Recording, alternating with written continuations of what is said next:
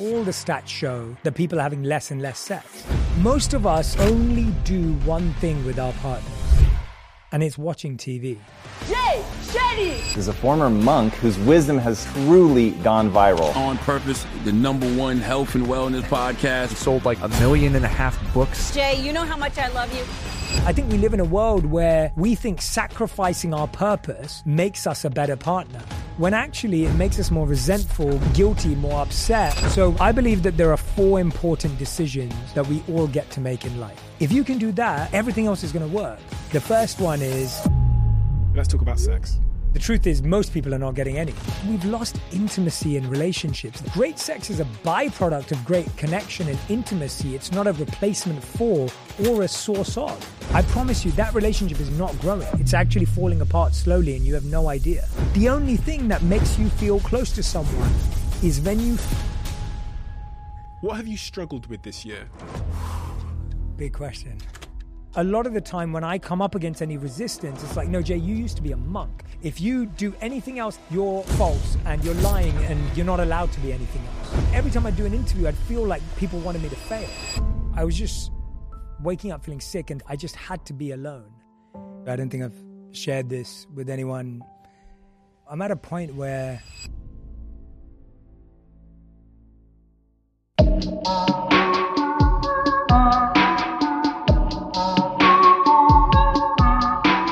Jay.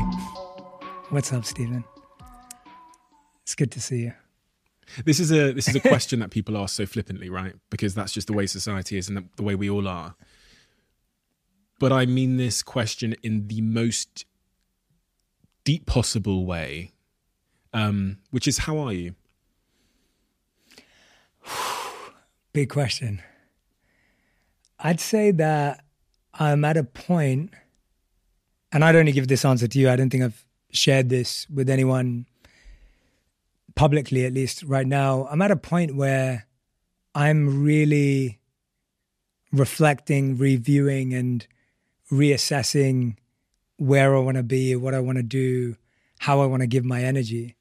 And so I'm in this really evolutionary stage in my journey, which I probably haven't felt like this for 6 years, which is when this all kind of started externally. And so it's been a really interesting 6-year cycle. And I feel like I'm back to where I started. I definitely feel like this year I pushed myself to limits that I never thought I could when it came to work, productivity, efficiency, effectiveness, impact. Like the quality of the impact this year was higher because everything else was booming higher. And at the same time, there's this natural sense of wanting to renew, wanting to reinvest in myself and grow again. It's almost like I feel like I did a lot of growing and I poured it all out. And now I'm ready to grow again and pour that out again. But I've got to go and refill that cup, got to go and rediscover what that is and what that next thing is that excites me, that drives me, that moves me to that level that brought us here today. So when you ask me how I am really or how I am deeply, I'm in that regeneration stage. But what's beautiful about it is that when you've been there before, it's a familiar feeling. Whereas when you were there for the first time, it was scary. Now I'm like, oh, I've been here before. I know what this feels like. I know how to find the tools and skills that I need. So what are the symptoms of that? How do you know you're there? I know I'm there because... What have you been feeling? Yeah, I've been feeling like I want to know where I want to be in 5 years or which direction I want to move in 5 years. And I've been looking at that question and I've been trying to answer it. And I was speaking at a conference recently in Mexico, and one of the answers was, Jay, what's your goal for what you want to do in the next 5 years? And I was like, my goal right now is to figure out what I want to do and what I want to put my mind to for the next 5 years. And so I'm feeling a sense of accomplishment. I'm feeling a sense of arrival. I'm feeling a sense of satisfaction. And then I'm feeling a sense of hunger. And I'm feeling a sense of a search for clarity. And almost like I can see the next few steps, but then there's a bit of fog and haze. And that excites me. So there's a feeling of excitement that comes with that search for clarity, if that helps. So in the short term, you can kind of see how things look. But then as you look at maybe the North Star that you're aiming at, that's a little bit less clear. Yes, that's exactly it. But it's coming at it from a point of that's what I need to do right now, not what I have to. I think if I felt clear about it all, I don't think I would actually achieve what I want to achieve. I think I'd waste time, waste effort. I think we'd spend time doing stuff that didn't really excite me or move me. I think you get to a point where you know you can do something well, and you don't just want to keep repeating that because that doesn't fuel your soul or that doesn't make you into the person who you want to become. And so while I know that I can do that, that's just not who I would set out to be, and that's not how we got here. And so I don't want to repeat a cycle that I know how to repeat just because I can, when that isn't why I set out to do this. What is that cycle? Let's get really specific on what is that cycle that you've mastered that you think, that will no longer give me that same I'm probably different to a lot of people who set out and say, I believed I would achieve this, or I had a certain set of goals and I did that. I didn't come from that. I came from this raw passion to want to serve and hopefully uplift the world by sharing ideas that people would listen to that and go, oh, I have that conversation with my friend, but I never thought it was okay to say it out loud. Or I was just thinking about that last night, but Jay just put that into words and now I feel comfortable sharing that with my partner. And so I came at this whole thing from the approach of how do I help the individual and the micro? And then all of a sudden it took off and became this thing that was far bigger than I ever imagined and far greater than I could have ever dreamt of or built. And so what I mean by the specifics is you've now learned how to create value for people in a certain way, whether that's with an algorithm, whether it's a pattern, whether it's the ability to communicate an idea. And then you go, yeah, I can either get lost in that cycle and keep delivering because it delivers. But no, that actually came from a raw desire to serve. That actually came from a place of abundant creativity. That actually came from a place of genuinely listening and genuinely compassionately giving.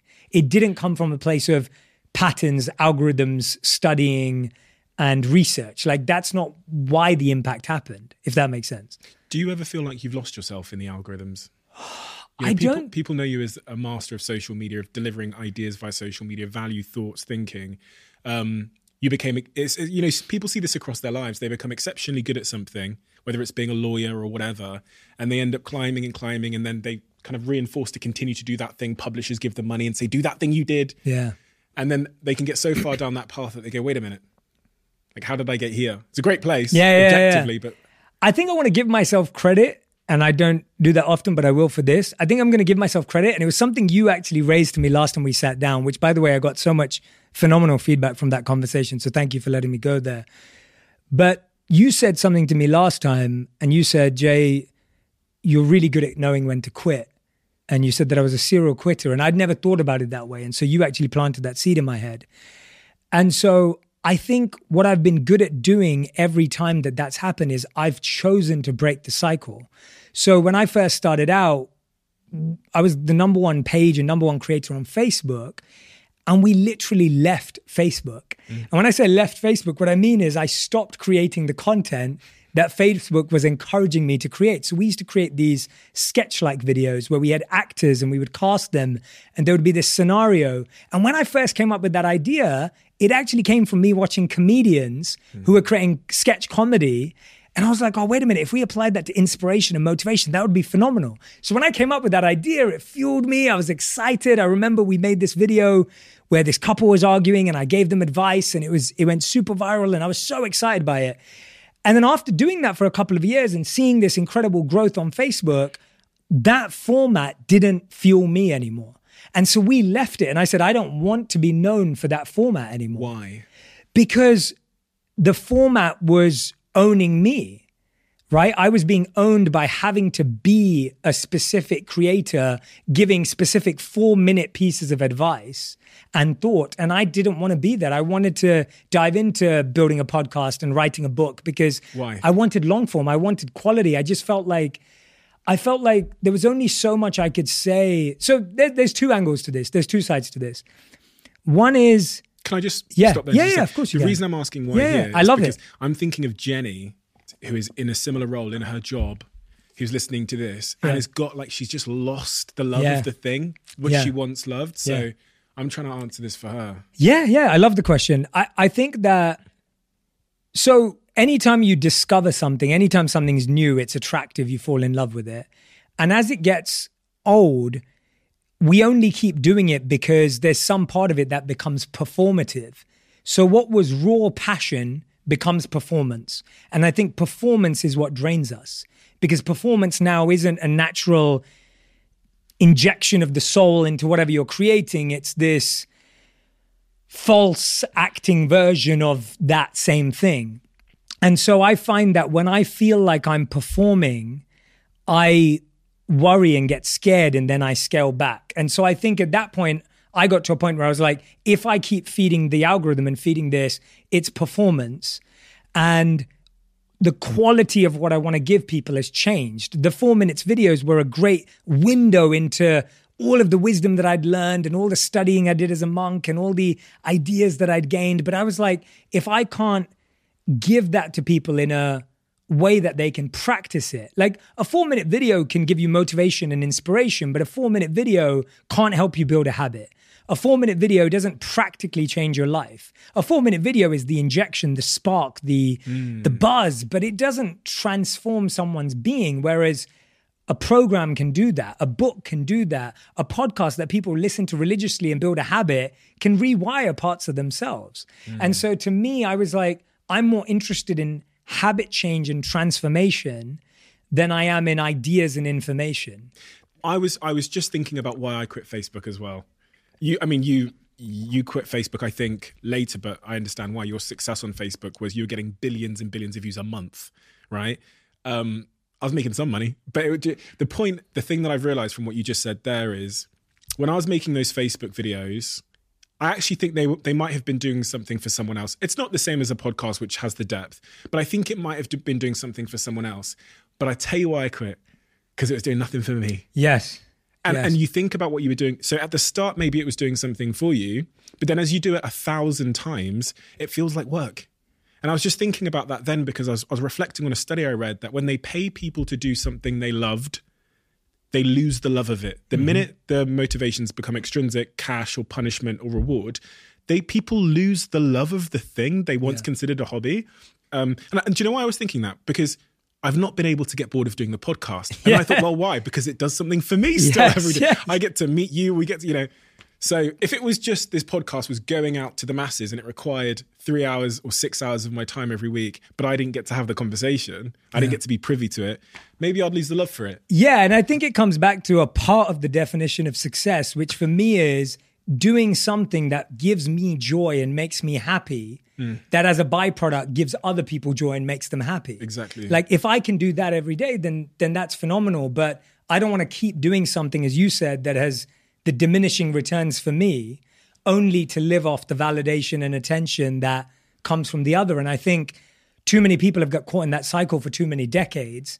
And I would like to say we've redefined what we do every 2 years. Part of why I dived into love as a fascination and a subject matter, a lot of people said to me, they were like, Jay, why are you going from meditation and mindfulness and think like a monk to talking about love? Like, why would you even do that? And I was like, because that's where I'm at. Like, that's something that there's lots more reasons to it that I can share more philosophically, but on a very raw emotional level, this is what I'm fascinated about right now. And I trust that my audience, my community, the people that are following and listening and sharing and observing can trust that the journey I'm going on is one of true fascination. One of the reasons why I fought to have the cover I wanted, the fonts that I wanted, to not have my face on the cover of the book, was all of these reasons. I know if I put my face on the cover of the book that my publisher is going to be happier. They believe it's going to sell more. They believe that the less artistic it is, the more on the nose it is, the more people are going to buy the book. My take is I want everything I do to be art. I want everything I do to be an extension of my heart. And this is that. And so I think I'm just at a place now where I've learned that I can trust my intuition every single time. And I want to keep doing that. I don't want to now become more scared of trusting my intuition. Someone said to me, they said, Jay, like, haven't you got to a point now where you can't take any risks? And I was like, no, that's completely the opposite of how I see it. I've worked this hard by taking tons of risks. This is not the point to stop taking risks. This is the point to continue to take risk, because that's what creates joy, happiness, abundance, success, and everything else I'm looking for. What have you struggled with this year? What have I struggled with this year? Like over and over again, like, fucking, why can't I change that? So it's a bit of an oxymoron, and I kind of love paradoxes and kind of feel like it's always this way. It's kind of like, at one point, you know that reinvention and rediscovery is constantly needed. And then there's the other side that I've probably banged my head against the wall a few times on, is accepting that I can't always be scrappy as I was in the beginning all the time. And I'm intrigued at how you feel about this, especially having built something so huge, and now I know you're building something again. I can't, a few years ago when I was starting out and we were building lots of things, we built things in a really scrappy, quick, fast way. We made really quick decisions. Some of them were great, some of them were terrible. Things went wrong, things went awesome. Obviously, the rest of it is history and all of that. But there's a part of me, as much as I need to be reconnecting with that scrappiness, there's a part of me that needs to accept that we're not that small anymore and that things do have impact and influence.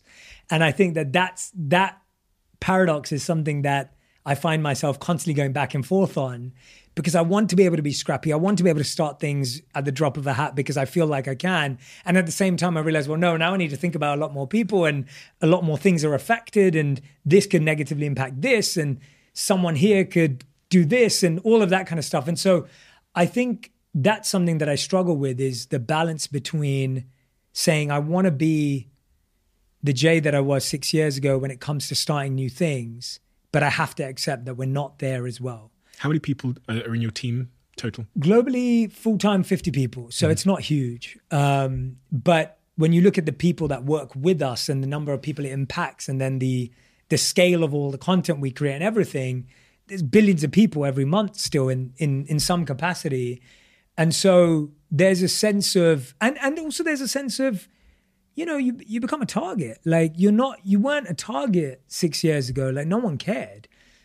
People took shots day one. Like that wasn't the hard part. It's just you become more and more vulnerable in some areas, in some capacities, because now people are not looking at it as if you're starting out. They see what you have and what they can pick apart. So you're observant and aware of that vulnerability in a way you never were before. That doesn't make me more scared or more fearful. It just means I can't ignore it. And I think that's the balance that I'm always going on, is like, how much do you want to operate from a place of ignorance versus awareness and proactivity? What's your biggest, fear is an interesting word, but I'm going to use it. What's your biggest fear as it relates to being a target? Like, what have you, because I've seen this similar thing in my life. Obviously the big change in my life was when I became a dragon on Dragon's Den. Yeah. Because then you're like a press target. Before, the newspapers wouldn't write about Stephen in his podcast or Stephen on social media. But now it's Dragon's Den star sneezes on someone. You know what I mean? It's like, but because there's a show there which everybody knows and recognizes, there's a way to write the headline so that I became much more of a target, And that's kept me up at night. I've got emails from reporters and I've fucking shit myself about things that, they said they're going to say about me or whatever, but just being honest. Yeah. So, I think my life has just changed so much in the sense of, literally, I was thinking about this 10 years ago, I left the monastery. And when I look at my life over the last 10 years, and then if I look at it 13 years, including the 3 years I spent in the monastery, I live like a completely polar opposite life today. I went from having no money, no idea of a business, no relationship, 2 sets of clothes, robes, and living and sleeping on the floor and having nothing and thinking that was the rest of my life, to now being in the complete opposite point of view where we have multiple businesses, I'm married, I enjoy fashion in my wardrobe. I really enjoy building teams. I love the world I'm in. And I've grown and embraced all of that transformation because I realized that I could only give myself, or I had to be the only person in the world who could give myself the permission to be all of these things all at the same time. So I see myself as much as a monk as I do as a manager, as I do as a marketer, as I do as a mindfulness coach. Like, I'm all of those things and I'm very happy being all of those things. But I think that a lot of the time when I come up against any resistance, it's like, no, Jay, you used to be a monk. You should be a monk for the rest of your life and you can never be anything else. And if you do anything else outside of that circle, you're false and you're lying and you're not the same person anymore. And I'm like, well, no, I get where you're, and by the way, I actually don't disagree with that. I get where that's coming from and I can appreciate where that sentiment comes from because we've all been forced to be like, I'm an accountant, I'm a lawyer, I'm a dad, I'm a mum. We've been forced to be one thing.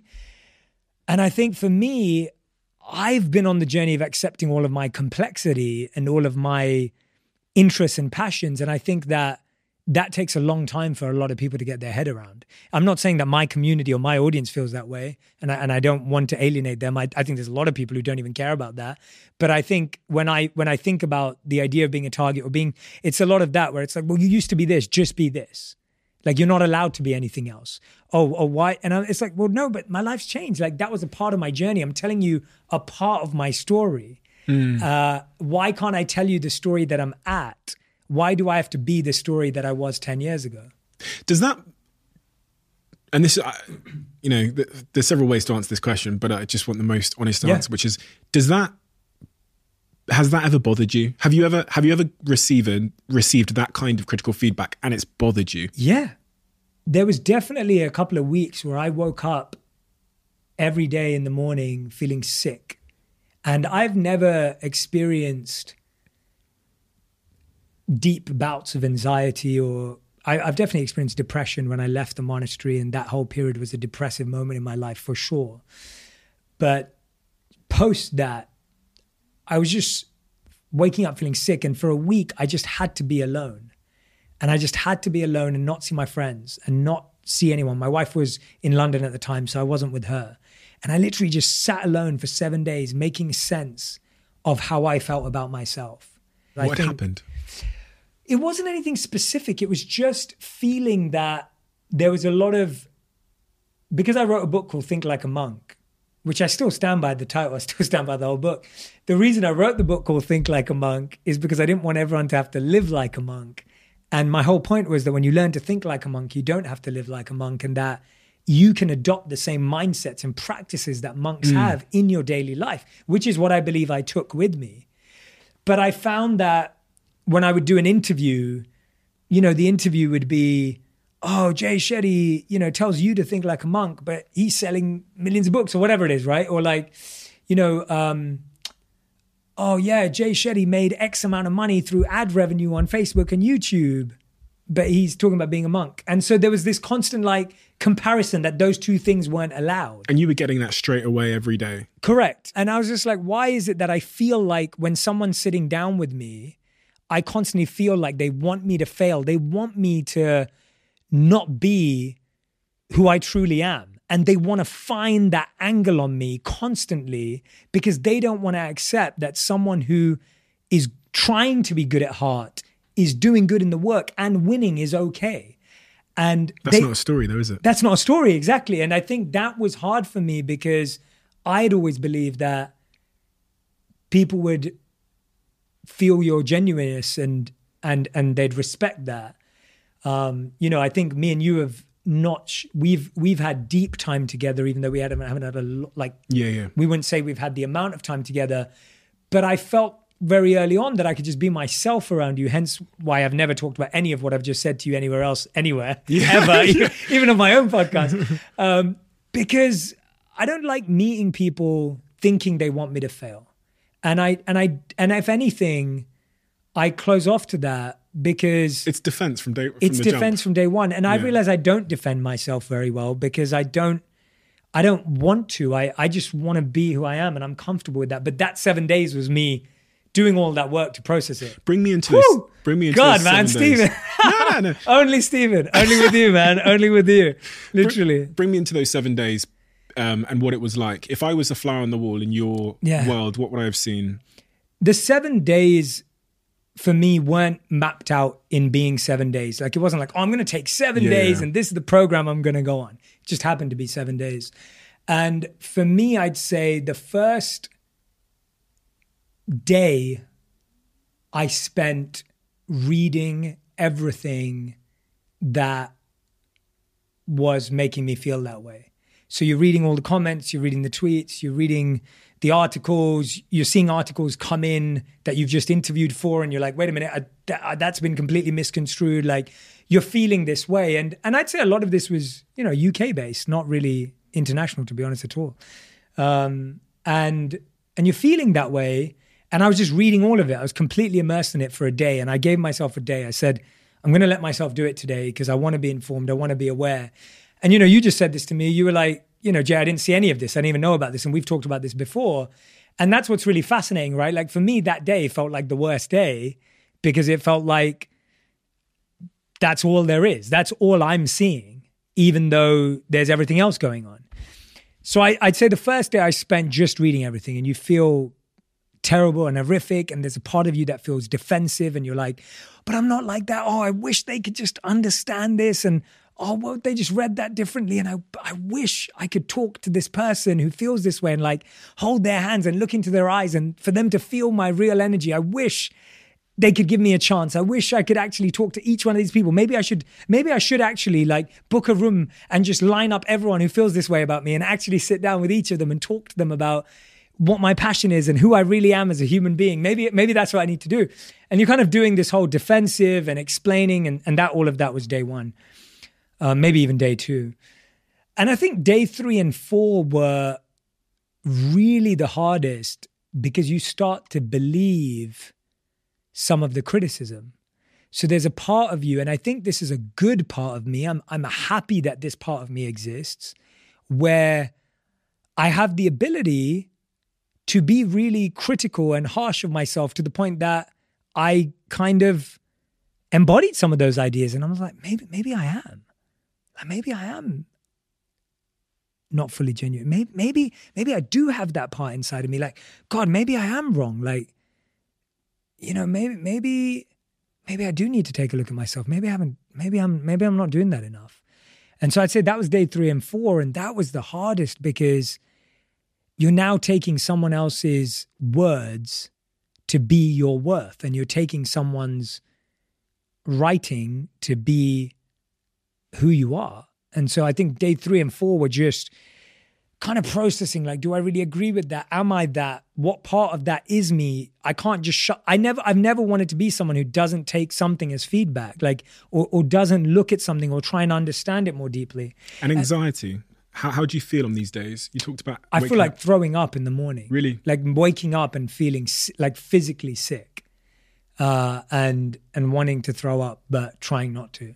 And did that feeling last all day, or was it just when you woke up? I think it was mainly when I woke up. Like it was a strong feeling when I woke up, and I'd have to work through that over the next couple of hours and then get over that and then try and progress the day. And I think day 5 and 6 were making sense of what was feedback, what was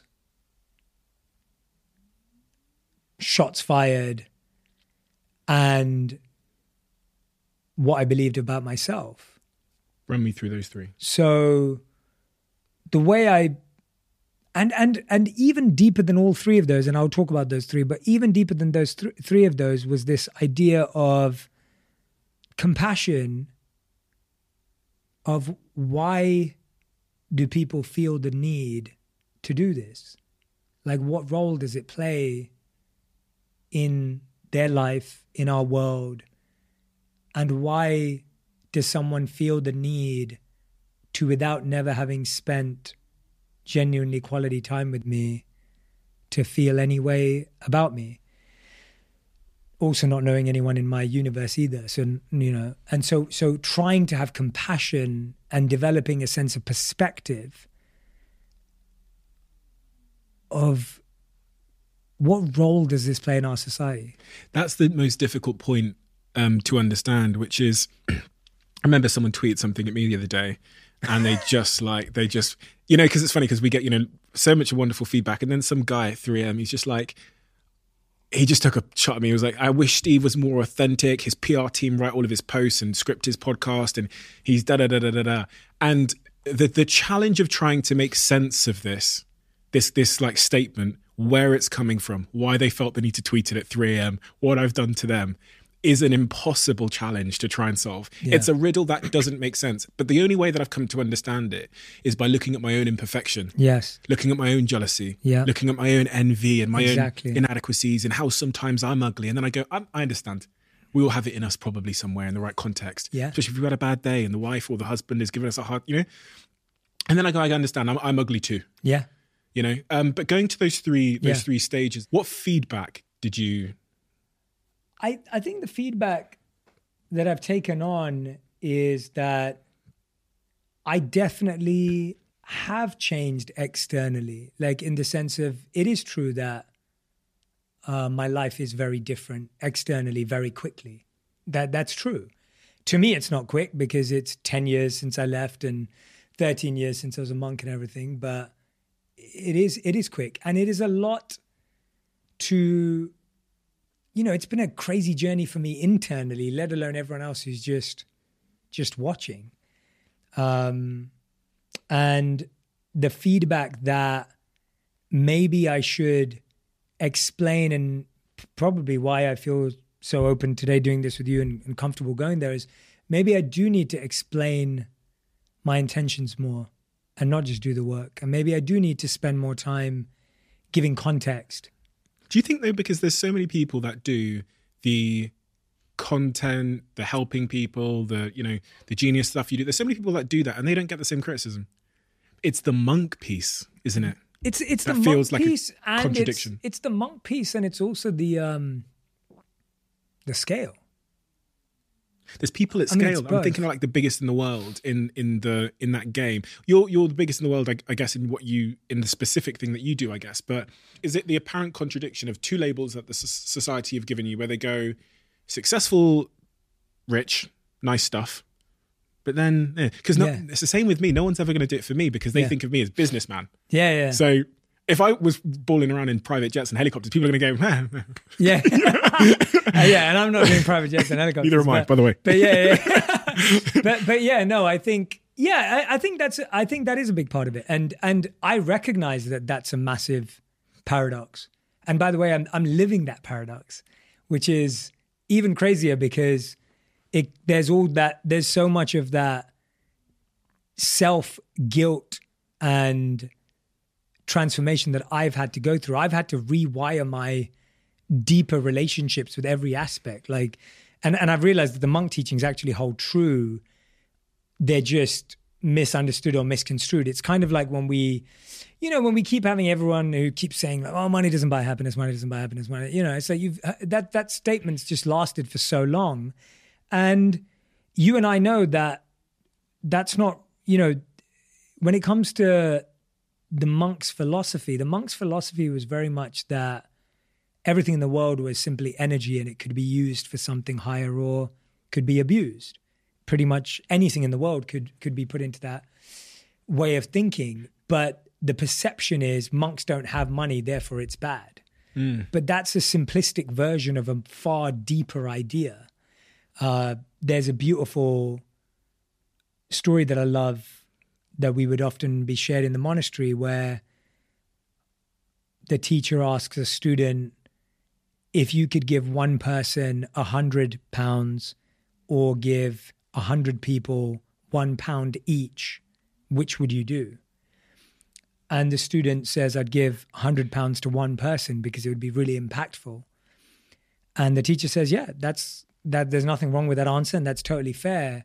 Another way of looking at it is, I'd give £1 each to 100 people because it helps me learn how to become better at giving. And it gives 100 people an opportunity to grow.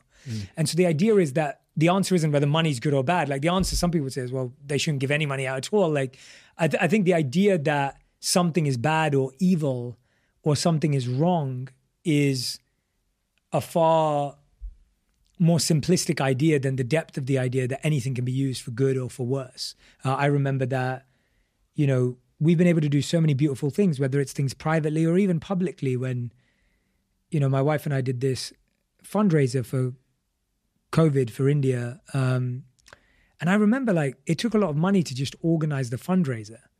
And we wouldn't have been able to do that if we didn't have what we had. And I was thinking to myself, I was like, this is a perfect example of like how you can't, sometimes you need the resource to pull off something that's even more powerful and big. But if I didn't have the resource and I didn't have the community and I didn't have my audience and my fans and the people that helped us do that, it just wouldn't have been possible. And so it's kind of like, this all comes in and of itself. It comes together. I remember when we met in New York and you took me to meet the... Radhanath Swami, yeah. I could not say that. Yeah.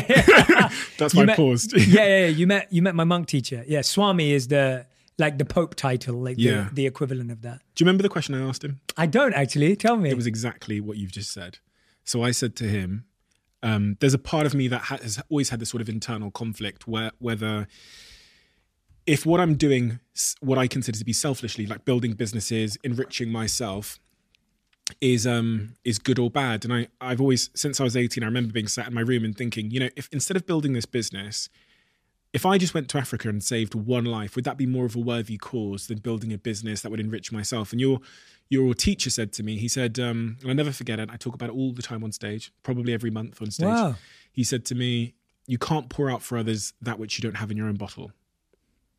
And I always remembered that because it's entirely true. The impact that I would be able to have now in many areas, whether it's the donations we've done for children's cancer societies or all of the things that we've done this year, the money we've donated we gave away all of the money from our live tour. None of those things, even like this podcast, wouldn't have been possible if I didn't fill my bottle. And my bottle isn't just financial. It's skills, resources, knowledge, it's network, it's reputation. And that full bottle allows you to do so much for so many others. I do want to zoom in on something you said. Yeah. You said that you had to confront your ugliest side. Yeah. Now, this is an uncomfortable thing to do because for all of us, it's quite an uncomfortable place to go to actually consider faults in ourselves. What is your ugly side, in your view? I think whenever anyone does this activity, you have to be, it's again, that balance of being highly self-reflective and open to feedback, but not getting into the harsh, like killing yourself basically, because it's a really like interesting balance I find, because you can easily do either. Like you can easily defend yourself and be like, no, I'm good. I'm a good person. I'm great. Or you can do the opposite where you're just like, I'm the worst that ever existed. Yeah. And it kind of, and that's what as you ask that question, I'm like, let me really look at it. My ugliest side is that and I believe this is true of most people, is that you're truly capable of anything. And I think my practice and my daily habit is, and has always been, to try and feed the good dog inside me. And so I don't think I associate that deeply with my ugly side because I've just not fed it for a long time. And so I don't feel very close to it, in the sense of, that doesn't mean it can't take effect on me. So my teachers would always say that if you feel like you're unaffected by Maya, Maya's the Sanskrit word for illusion, and illusion is considered ignorance and that which leads to the dark side or the ugly side. If you feel that you're unaffected by Maya, you're in Maya, right? If you feel unaffected by illusion or the dark side, you're in the dark side right now. Yeah, that makes sense. And it's the idea as well of like, if someone says they're humble or practicing humility, it's like they're in ego right now. It's not possible to think to yourself, oh, I'm humble at the same time as feeling egoless. And so the idea that I feel like I just don't associate with my dark side often, but I think my dark side exists within this capacity of like, you know, the comparison, the envy, the jealousy, the ego, that's the kind of stuff that I would say that mainly I would grapple with. And I grapple with on a daily basis, and I choose to grapple with it on a daily basis. We, in the monastery, often talked about relishing the battle. Yeah. That there was always going to be a battle. The battle was never won or lost. It was a constant relishing the battle. You just had to re-pick up the sword and have the fight every day. And so I've learned to relish the battle, and the battle is accepting that there is both inside of me. And it's a battle I have to have every day. And the avoidance or ignorance that I don't have one of the sides isn't healthy, right? In my case, it's just not healthy. I can't accept that I have only pure intentions. Do you believe you'll get to a point where you've won the battle? I don't think so. I don't think that's the goal. I think the moment you think you've won the battle is when you lose. I mean, there's that brilliant clip on social that's always going viral, and it's literally like, I forget what the line is, but I think the caption is something like, it's never over until it's over.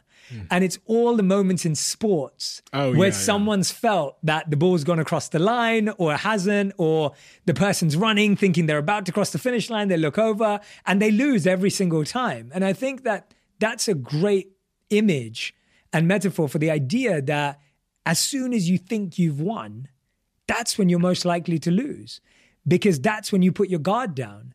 And I think putting your guard down to your own envy and to your own comparison and to your own ego is unhealthy. And I think sometimes when we see the crazy things that happen in the world, it's not because someone was made that way or built that way. It's that they let their guard down to those things. And so when I'm saying that I sat for 7 days with my demons and my dark side and my unhealthiness and checked myself, I'm glad I did that, and I shouldn't avoid that. I shouldn't sit here and say, no, I know I'm an amazing human being and I'm a good intention. I know all those things. I am good intentioned. I am someone who cares about people. I am deeply compassionate. I have only ever tried my best to serve and love. Those are all true. I'm very confident in that.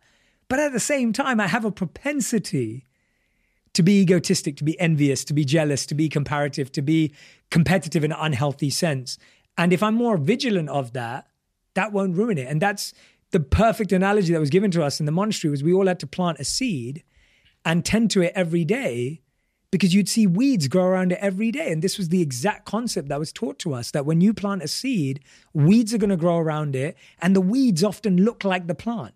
They often look perfect. And you can keep watering the weeds or water the seed and pluck the weeds. And that's the daily practice that each and every one of us does. So I think every day I sit with myself in my meditation and I try and pluck out the weeds. And sometimes it's not plucking. Sometimes it's ripping, gripping, destroying, uprooting. Like the weeds have gone deep. Some of these weeds are no longer little seedlings and little plants. Some of them have been around for years. And so there's that work that has to happen.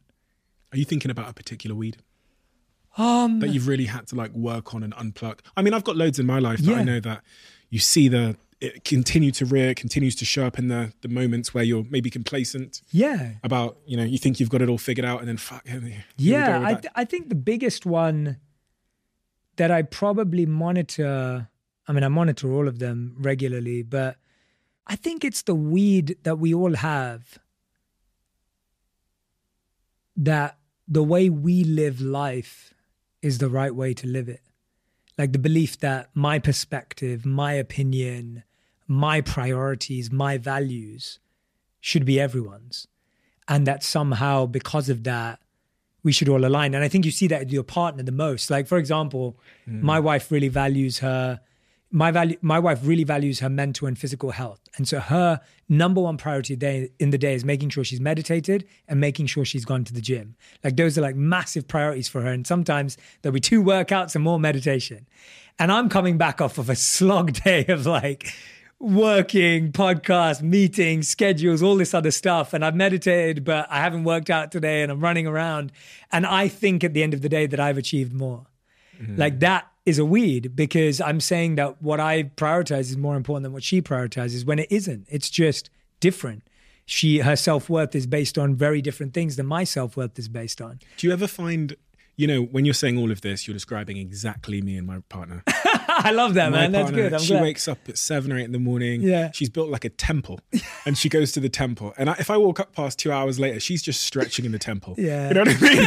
I'm like zooming past with late for some shit. And she's just stretching in a temple. She flows. That's the way. She just flows nice and slowly through life.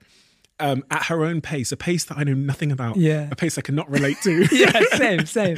So I was going to ask you about this. Have you ever found yourself making the mistake of exerting your ambition onto that flow, that pace? Because I have. Yeah. I sometimes have to. I think, and I write about this in the book, but by the time I was with my wife and we moved in and got married and started really investing in our relationship, I think I'd seen a lot of people do it to other people. So my wife would always get people around her. She's a phenomenal chef and cook and, really, really talented when it comes to food and health and nutrition.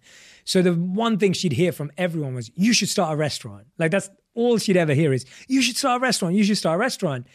And whenever I'd see the sometimes fear, confusion, uncertainty on her face when people would say that. This is I'm talking about 7 years ago, maybe 8 years ago.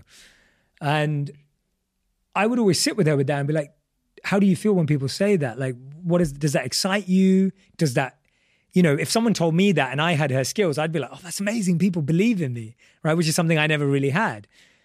And she was like, no, I don't know if I want a restaurant. I don't know if that's what I want to do with my skills. She always wanted to be in pediatrics and she wanted to help people with their nutrition and diet. And she wanted to work with individuals and now she's working with people online. And she does love making recipes, but does she want to build a restaurant? And so we'd always go through that cycle. And I started to realize, and we'd have this conversation often, that just because someone says something that's a good idea, it doesn't need to be your idea and you don't need to chase it. And so I'd say that I don't think I've ever pushed my pace on her, because I think part of being a coach, and this is why I value coaching so deeply, is because a coach is never meant to dictate the pace of the person they work with. And so there's a chapter in the book called Your Partner is Your Guru. And that's a really tough statement to handle. But actually a guru, likened to a coach, never dictates the pace of the student. So my monk teacher, who you met, that day in New York, would never, ever say to me, Jay, you've been meditating for 17 years now. Why are you not a pure, perfect meditator? They would never say that to me, because they don't think that that's the pace at which it works. They know that I'm on my journey, on my timeline. Now, at the same time, I think opening up conversations, I will have the conversation with my wife and be like, are you thinking about setting goals or intentions for 2023? And do you want to talk about it? Because I'm going to be doing that myself. You talk about that in here. Yeah. And I've seen that she's done that. Where my wife has opened up to some of my ideas and my ways of working, because I open up it as a conversation, not as oh, by the way, these are my goals for 2023. What are yours? Where it's like a pressure. And that's like an insecure amateur version of trying to be a coach, where it's like, well, look what I've achieved. What did you achieve this year? Or, by the way, let's look at our 2022 goals and what we achieved. It becomes an ego thing again. So I think for me, I've really tried my best to embody being a coach in my partnership, because I see it just being healthier. When we've allowed each other's good qualities to rub off, and by the way, she's done the same back to me. So if I've coached her in finding her drive and her passion and her purpose, and coached her in the sense of not meticulously, but as a friend, she's done the same for me. When I met my wife, I was someone who'd really focused on mental mastery, but I hadn't really figured out what I did for my body. I'd done a lot for my mind and my heart and my emotions, but not for my body. And when I met my wife, she inculcated the belly for me, working out more regularly and eating more healthily. And when I met my wife, I was addicted to sugar. I still love fried food. I still love sodas. And my wife was just like, this ain't happening. But again, she didn't call it out. It wasn't like oh, you're so unhealthy, you just sit around and drink. It wasn't like that. It was educating me and it was enlightening me and it was helping me change my habits. Inspiring and so, you. Yeah, inspiring me. And it's setting the example, right? I think setting the example is far more a beautiful, there's a quote I use of St. Francis in the book, which says, you should always preach wherever you are in everything you do. And if you need to, use words, right? The idea that your example, your practice is what inspires people. If you're working really hard and you're a wonderful human being, that far more makes someone want to work hard than you working hard and being a miserable human being.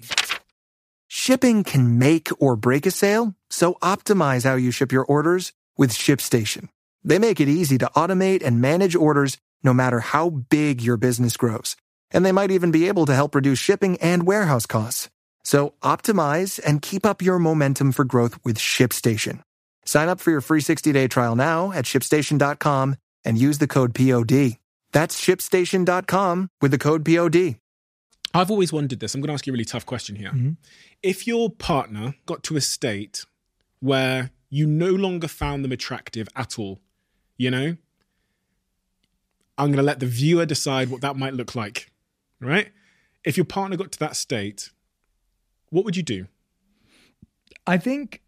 Because they weren't taking care of themselves. Yeah. I think my honest answer would be I would like to approach that. And I believe I would, because I think I've shown it in different areas of my relationship, not in the physical sense, have been the compassion of, are you happy with where you are right now with that person? Are you happy in the direction that you're moving in? Is this the life you want? Has this been created out of pain or stress or pressure, or has this been created out of choice and out of action, right? And I think getting to understand that person's journey to that point sets you up to understand where this is going. If that person then turns around and goes, this is exactly who I want to be, and this is the person I want to be, and this is how I choose to live my life. I'm your partner. Yeah. What do you say to me?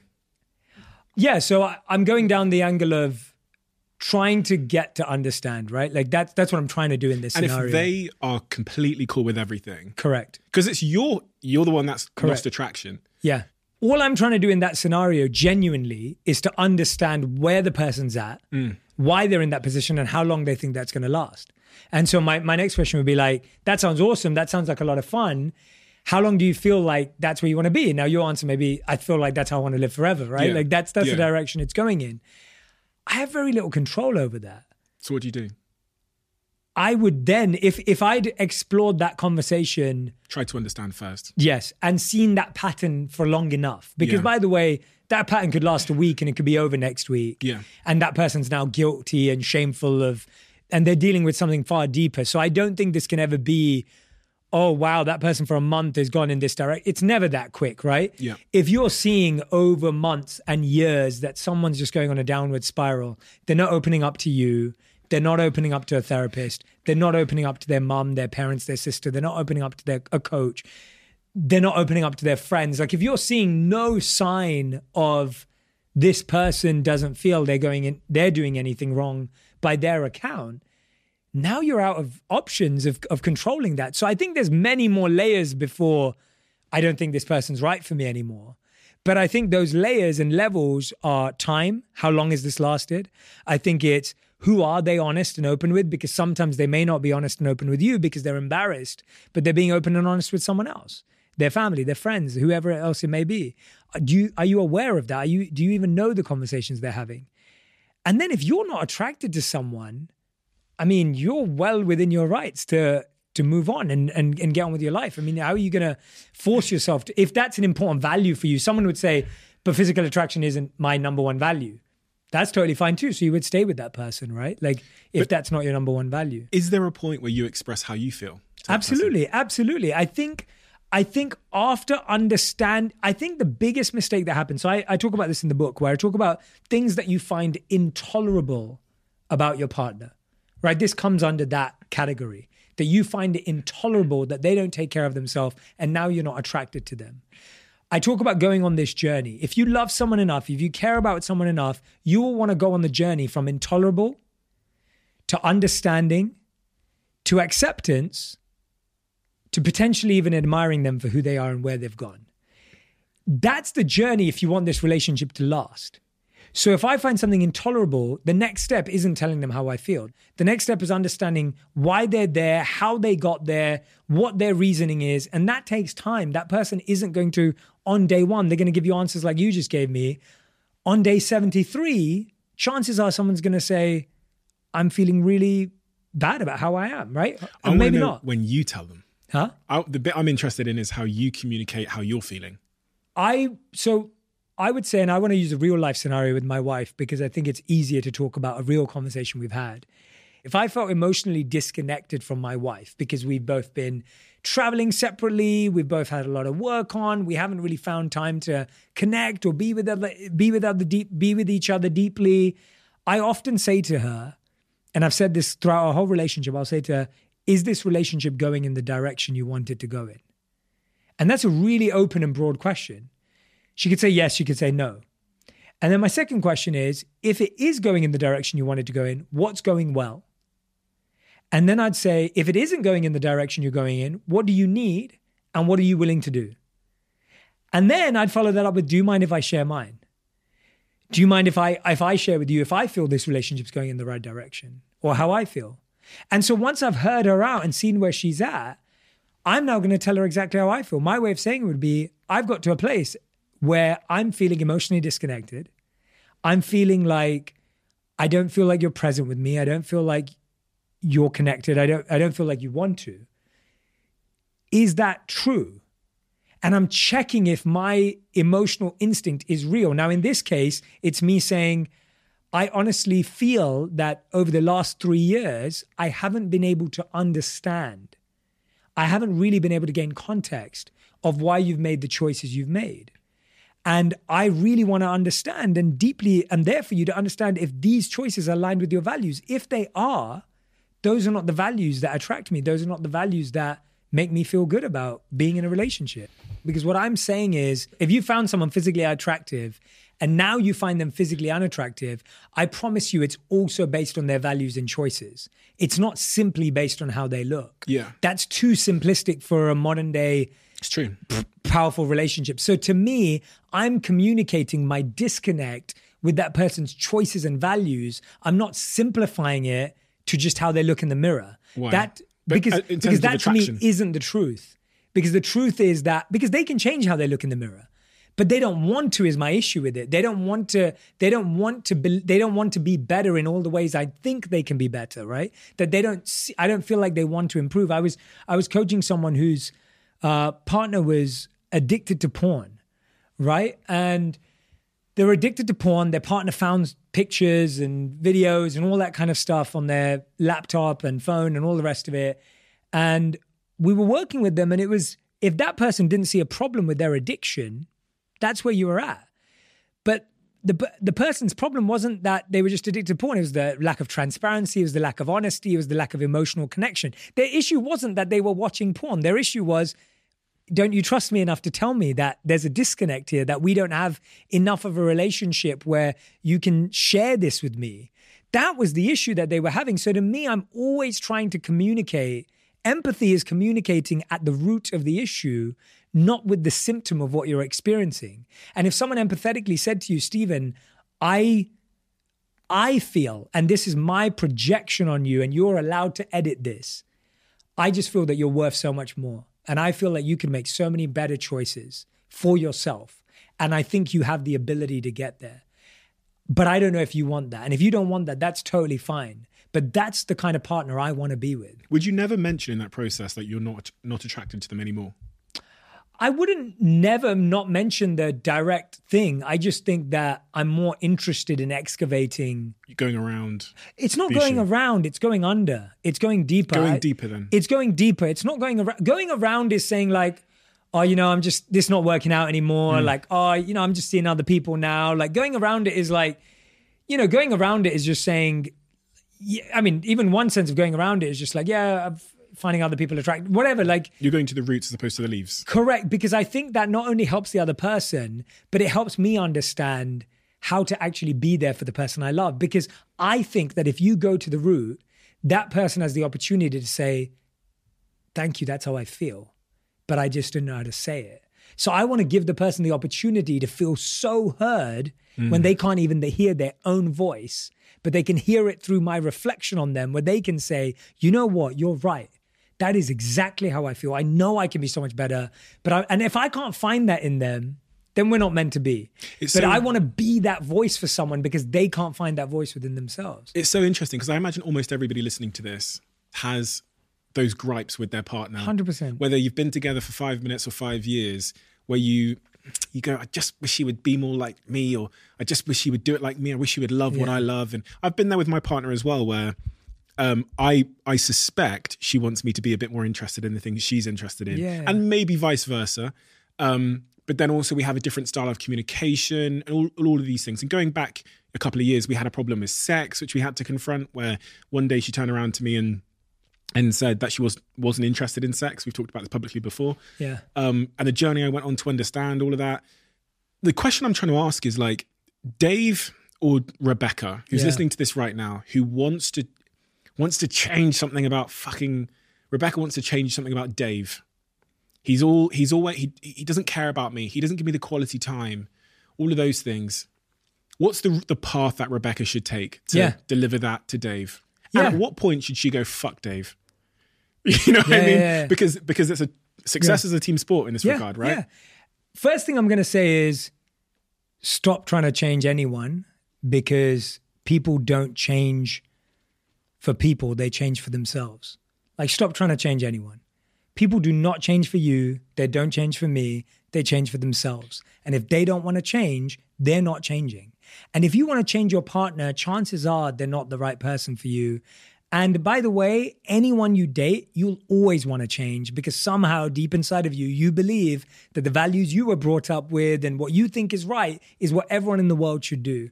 And so the core issue, again, going to the root, is us and our projection. Like, is my wife any less of an amazing human being because she lives differently to me? No. And I think that relationships are so much more about learning to respect other people's values than they are to make them value what we value.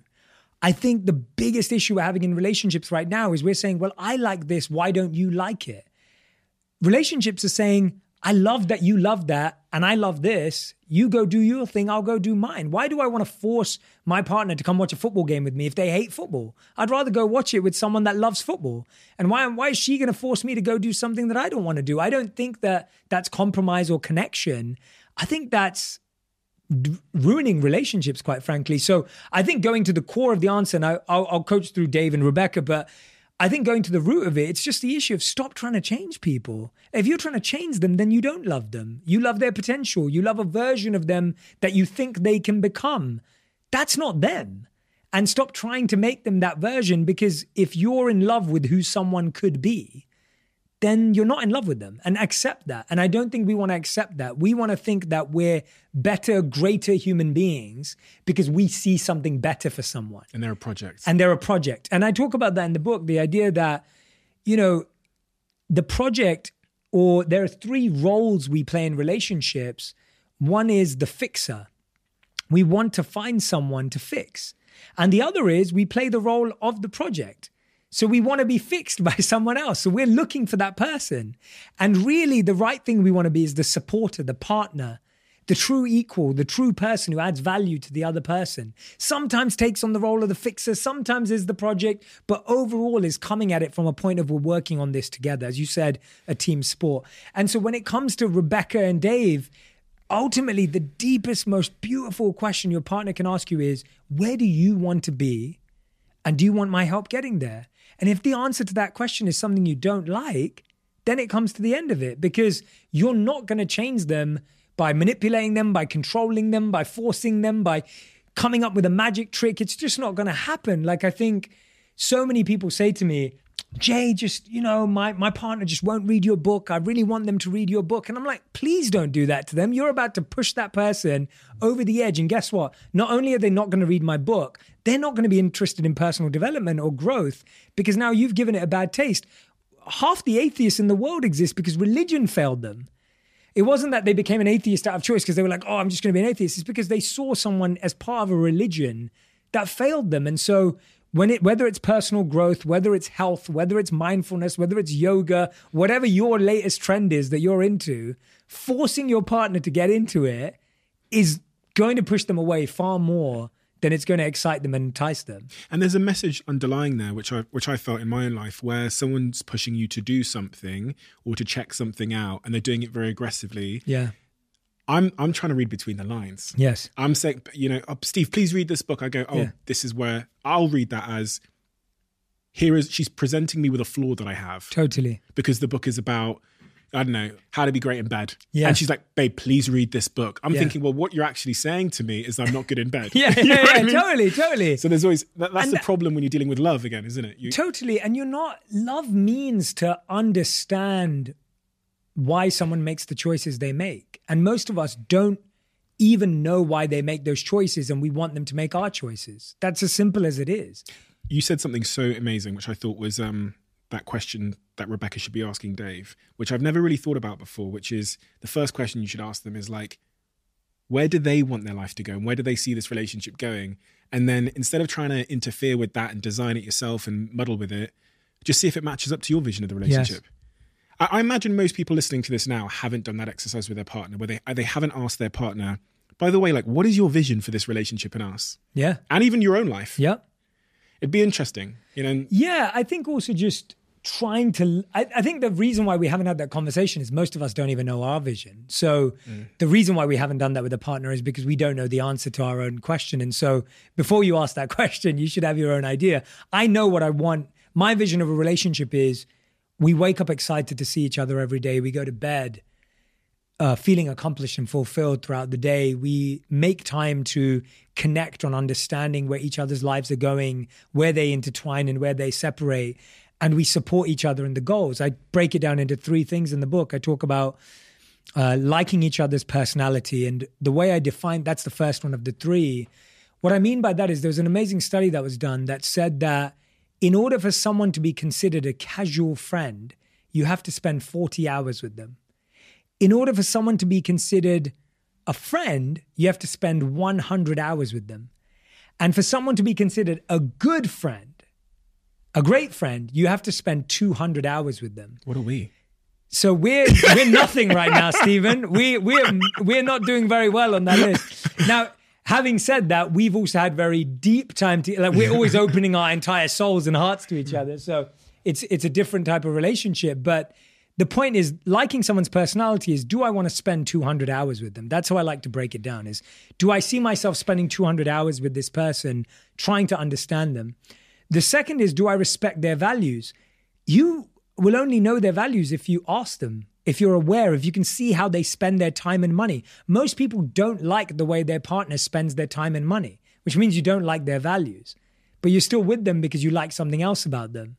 But the values are the core of who that person is as a human being. And then the third is, do you want to help them achieve their goals? That's love. Love means that you want to help them get to where they want to get to. But most of us don't even know where our partners want to go or where we want to go. So we're struggling with like 3 fundamental things that define love. And we'll never know because we're trying to patch it up with all the other stickers that come up in making us feel good. You said point number 1 there, which was waking up to them every day. Now, when you said that, I thought, fuck, every day? Like, well, not every day, but I'm saying whenever you're in the same city. Yeah, it's just but that's what my brain did. What, every day? Like, and then that brought my mind to this point about the role of distance. Yes. In your relationship. Yes. I've tested this law big time both ways. Okay, tell me what you've learned. So my wife and I have been together for 10 years, so it's not long and it's not short. It's like, it's a good amount of time. And we've spent up to 6 months apart a year sometimes. And we've spent as little as 2 months apart a year. So we've varied in those 10 years, anywhere from 2 months to 6 months a year of not seeing each other based on work, schedules, priorities, etc. And I was always someone who believed that distance was really good for relationships. I think it's healthy to miss each other. I think it's healthier if you have a plan of how you're going to be apart. And I think it's even healthier if you have a plan of how to reconnect after the time apart. And I think that's where relationships in distance go wrong. Most relationships in distance are either by default or with no consciousness. So we just ended up not seeing each other for X amount of time, whether that's 1 week, 1 month, or whatever it may be. That unconscious time of not being with each other is not healthy for a relationship. You don't know why you're disconnected. You don't know for how long. You don't know how you're reconnecting, and you don't know how you're staying in touch. That's not good quality time away. So that's how to make time work for you. 6 months is too long. 6 months doesn't work. I've tried and tested it. It's really bad. Same. It took 6 months after 6 months to reconnect.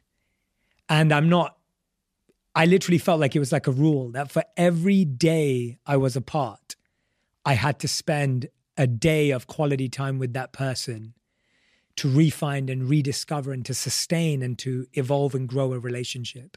And I literally felt that 6 months apart took me 6 months with my wife to get back to where we were before those 6 months, especially because some of those 6 months happened unconsciously. And so unconscious time apart isn't healthy, and unconscious reconnection isn't healthy. And that was 6 months of conscious reconnection after 6 months of unconscious disconnectedness that helped us connect again. And I'd never want to do that again. It was too painful to look at someone and someone you love and someone you feel you've really achieved something with, to kind of feel like you had to rebuild it all again. It was too much. And I don't want to do that again. And so I'm changing the way I feel about distance. I'm always going to make it conscious. It's always communicated. And some of the habits I've set up that have been really helpful is I also set up not even just disconnection physically, but time poverty and emotional. So I'm going on tour this year. And when I go on tour this year, I'm going to be on the road in the US for 3 weeks in total, which is quite normal for me and my wife to be apart for 3 weeks. So, but it's communicated, it's in the calendar. And then I come back to LA for a month, and I've kept that whole schedule free because I want to plan a few trips with my wife. We may even go on a vacation, whatever it may be. And then after that, I go on my world tour, which is another 4 weeks or 5 weeks of cities all across Europe, India, Asia, and Australia. And my wife will pop into a couple of cities, but she's not going to come on the whole tour with me.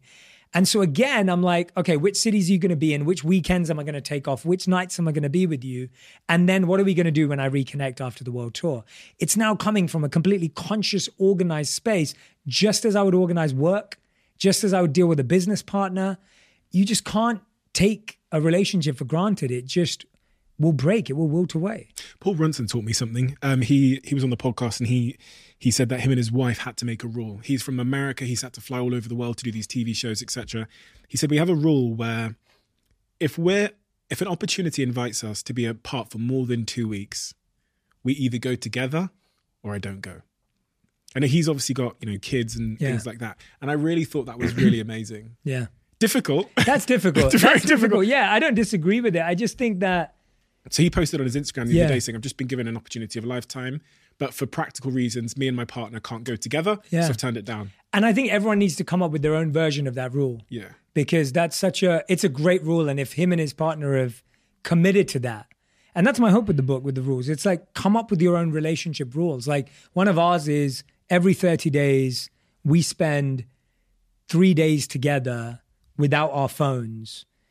And we drive somewhere 3 hours away from our home in LA and spend that time together.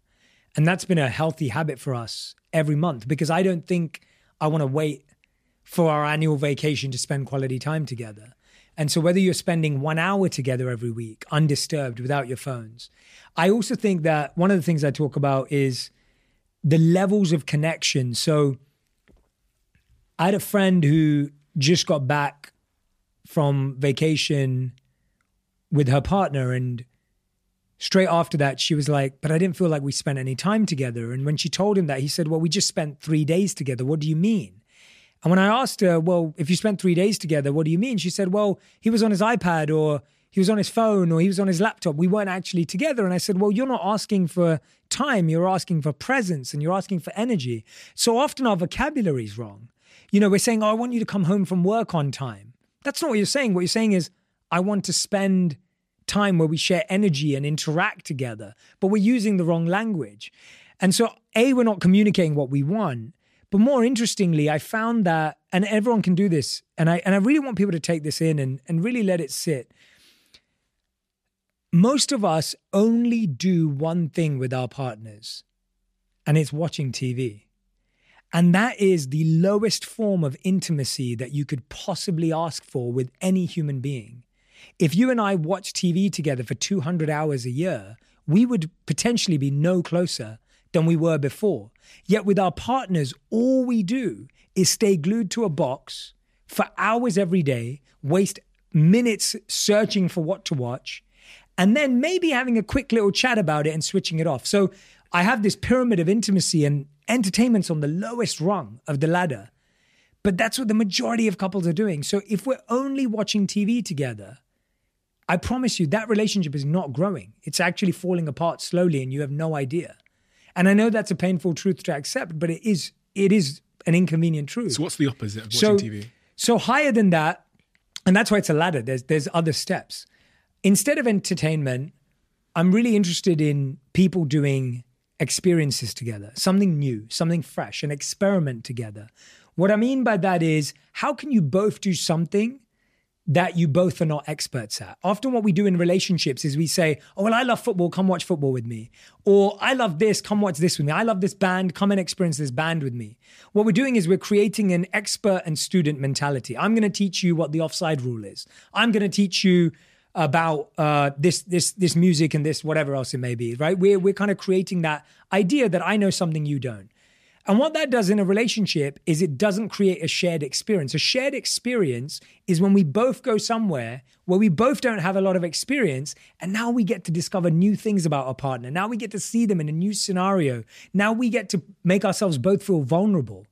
TV is not vulnerable. So when we're talking about creating vulnerability, it's not just in conversation. It's in us both doing an escape room that we've never done before. Now we're vulnerable without even trying, right? We're both going to go and be part of an experiment experience that we've never done before because it helps us be vulnerable. Maybe we're going to try a new sport that we never played together. Me and my wife tried surfing last year. Never done it before. This year we tried wakeboarding. Never done it before. We both look like fools. Both can't do it to save our lives. Actually, she's much better than me, so I'll give her the credit. But the point is that the more you put yourself in uncomfortable new experiences and experiments, and by the way, I've given a range of examples. It could literally be, going to an art class together or going to pottery together or whatever it may be. It can be the most basic thing. Do something when neither of you know anything about it. Your vulnerability skyrockets without having to have a heart-to-heart conversation. Higher than that level is education. Go and learn together. Maybe there is a book that you can both read together. Maybe there is a podcast you can listen together. Maybe there is a retreat that you both want to go on. Maybe there is a course that you both really want to do. Or alternatively, you both commit to doing separate things, but you report back and talk about it. One of you is learning an art, one of you is learning self-development. Now you're sharing your exclusive learning journeys with each other. You're both growing together. And then the highest thing is serving together. Go to a soup kitchen, go to a homeless shelter, go somewhere that inspires you both, that affects you both, and go and help, go and serve, go and improve the world together. When you think about any of those 3 out of the 4, yes, they take a bit more planning. Yes, they take a bit more time than watching TV. Actually, maybe not. I'd argue that takes the same amount of time. The quality of your relationship will skyrocket immensely by doing any of those 3 out of the 4 than just switching on the telly. And I think too many of us are, losing our partners, losing ourselves, and losing our relationships because we're expecting a TV show made by people who don't really care about your relationship to entertain us. It brings me to chapter 5 of your book where you say purpose comes first. Yeah. And there's a quote I wrote down, which is, for any of us to bring the best version of ourselves to our relationship, we have to pursue our own purpose. In Hinduism, it's called our dharma. Yeah. What is our dharma, and what are the 4... you talk about these 4 fundamental pursuits that drive us forward in life. What are those? So the Vedas talk about these 4 pursuits in life. Who's Vedas? The Vedas, Vedas, are the kind of umbrella scriptures, the umbrella spiritual texts that have all of this life advice and wisdom that I share from that context. So the Vedas are the particular texts, and they have these 4 pursuits of life. And they are dharma, artha, karma, and moksha. And I'll describe each word because those are all Sanskrit words. So dharma is purpose. We'll dive into that one more deeply. Arthur, and all of my work is pretty much dedicated to this, and I'll break it down in my own language to make it simpler for everyone. I believe that there are 4 important decisions that we all get to make in life. The first one is how I feel about myself. The second one is, what do I do to make money? We all need money. What do we do for it? The third is, who do I decide to love and receive love from? And the fourth is, how do I choose to serve the world? How do I choose to impact the world? And so these are the 4 main pursuits that the Vedas espouse. Dharma is your purpose and who you are. Artha is economic development. Karma is relationships and connection. And moksha is liberation or service or like ultimate giving. And so those are the 4 pursuits. And it's really interesting to me that Dharma is placed as the first pursuit, not love. And it's really interesting because you look at people, they did a study on people graduating from college. And they asked them that if you were to get married in the next 5 years or stay single, what would be your happiness prediction? The majority of people predicted that if they got married, their happiness would be at an 8. But if they remained single, their happiness would be at a 3. That perception is mind-blowing to me. They believe that if they were in a relationship, their happiness would go to an 8. If they were single, it would be at a 3. The reality is if they stayed single, and they did, their happiness stayed at a 7. And so their perception of loneliness, their perception of being alone was far greater. And so a lot of us skip purpose because we find connection is an easier solve to our internal unhealing. So we feel that if I'm with someone, I'm going to feel better about myself than if I have to do that work myself. And is this in order? Yes, so that's in order. Dharma, Artha, Karma, Moksha. Yeah. Okay, so karma is essentially pleasure and connection. Correct. This is your relationship with others. People prioritize that as being number one. Exactly. And that's what I'm saying is the mistake, that you're hoping that someone is going to come and heal your wounds without doing it yourself, which is why we're living in a world where, you know, the right person could come into your life and reduce drama, and the wrong person comes into your life and increases trauma. And that's the experience that we're having, that we're coming from these unhealed places where we don't know our purpose, we don't know our values, we don't know our goals. We mesh with someone else who doesn't know their purpose, doesn't know their values, and doesn't know their goals. And it leads to confusion, it leads to broken hearts, it leads to abuse, it leads to manipulation and control. And so I do this very simply, and I ask couples that I work with, and I've been coaching a lot of couples over the last few years, especially while writing this book. And I ask couples that I'm working with to rate their top 3 priorities in order, including themselves. And I remember doing this with a lot of couples, and one particular couple, and the man said, you, the kids, me. And the woman said, me, the kids, you. And when we had this discussion, he was heartbroken. He said, how could you put yourself above the kids? He goes, I'm not mad that I'm number 3. I'll take that all day. But how did you put yourself above the kids? How could you even do that? Sounds like he's mad at being number 3. He's just using the kids as a scapegoat. It's not about me. Yeah. And it was really interesting because she gave the answer that I think me and you would, you know, validate and agree with, that she was like, but if I don't fill my own bottle, if I don't fill my own cup, if I'm not my best self, what am I giving to you guys? I'm giving you leftovers. And she's saying that it's not that the kids are second on my list because I don't care about them, and if they needed me, they're going to be second. It's more that I know that I have to invest in myself. And so I think we live in a world where we think sacrificing our purpose makes us a better partner. We think the self-sacrifice and the self-sabotage of our own goals and our own pursuits makes us a better person, when actually it doesn't. It makes us more resentful, more guilty, more upset. And I'm saying that because I've seen people who gave up their dreams for decades, only in their 50s and 60s to look back and go, when the kids left, to go, I wish I never gave up on my dreams. So I'm not saying this as theory. I'm saying this is sitting down with people, working with people, and seeing people throw away their own purpose in the pursuit of, I think that sacrificing it makes me a better human being. It really reminded me then of my best performing quote ever. Okay. I want to hear it. This is the best performing quote I've ever had. So much so that actually when I Googled it, it's attributed to someone else, which is really... Oh man, it's crazy, There's isn't a it? It's fucking crazy. Yeah. I just Googled it, right? Yeah. And this person has tweeted the exact same thing, which I actually wrote about my ex-girlfriend. And it's got 150,000 likes on Twitter and 75,000 retweets. It did better than when I posted it. It's crazy, isn't it? That's amazing. But the quote is, I'm actually just going to read theirs because I'll read mine. Yeah. It's the exact same thing, word for word.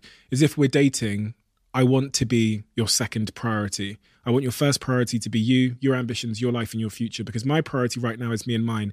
And finding happiness and security alone is crucial to us finding it together. And I wrote that actually in response to my ex-girlfriend, who made me really realize that we're going to have no relationship, we're going to have no security, we're not going to have any happiness if we haven't first found that to some extent together. And I've always almost criticized that perspective of mine.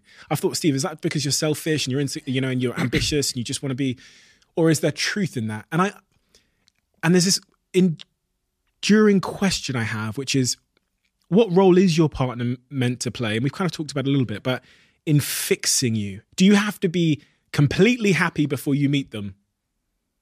Or can you rely on them to make you happy? Yeah.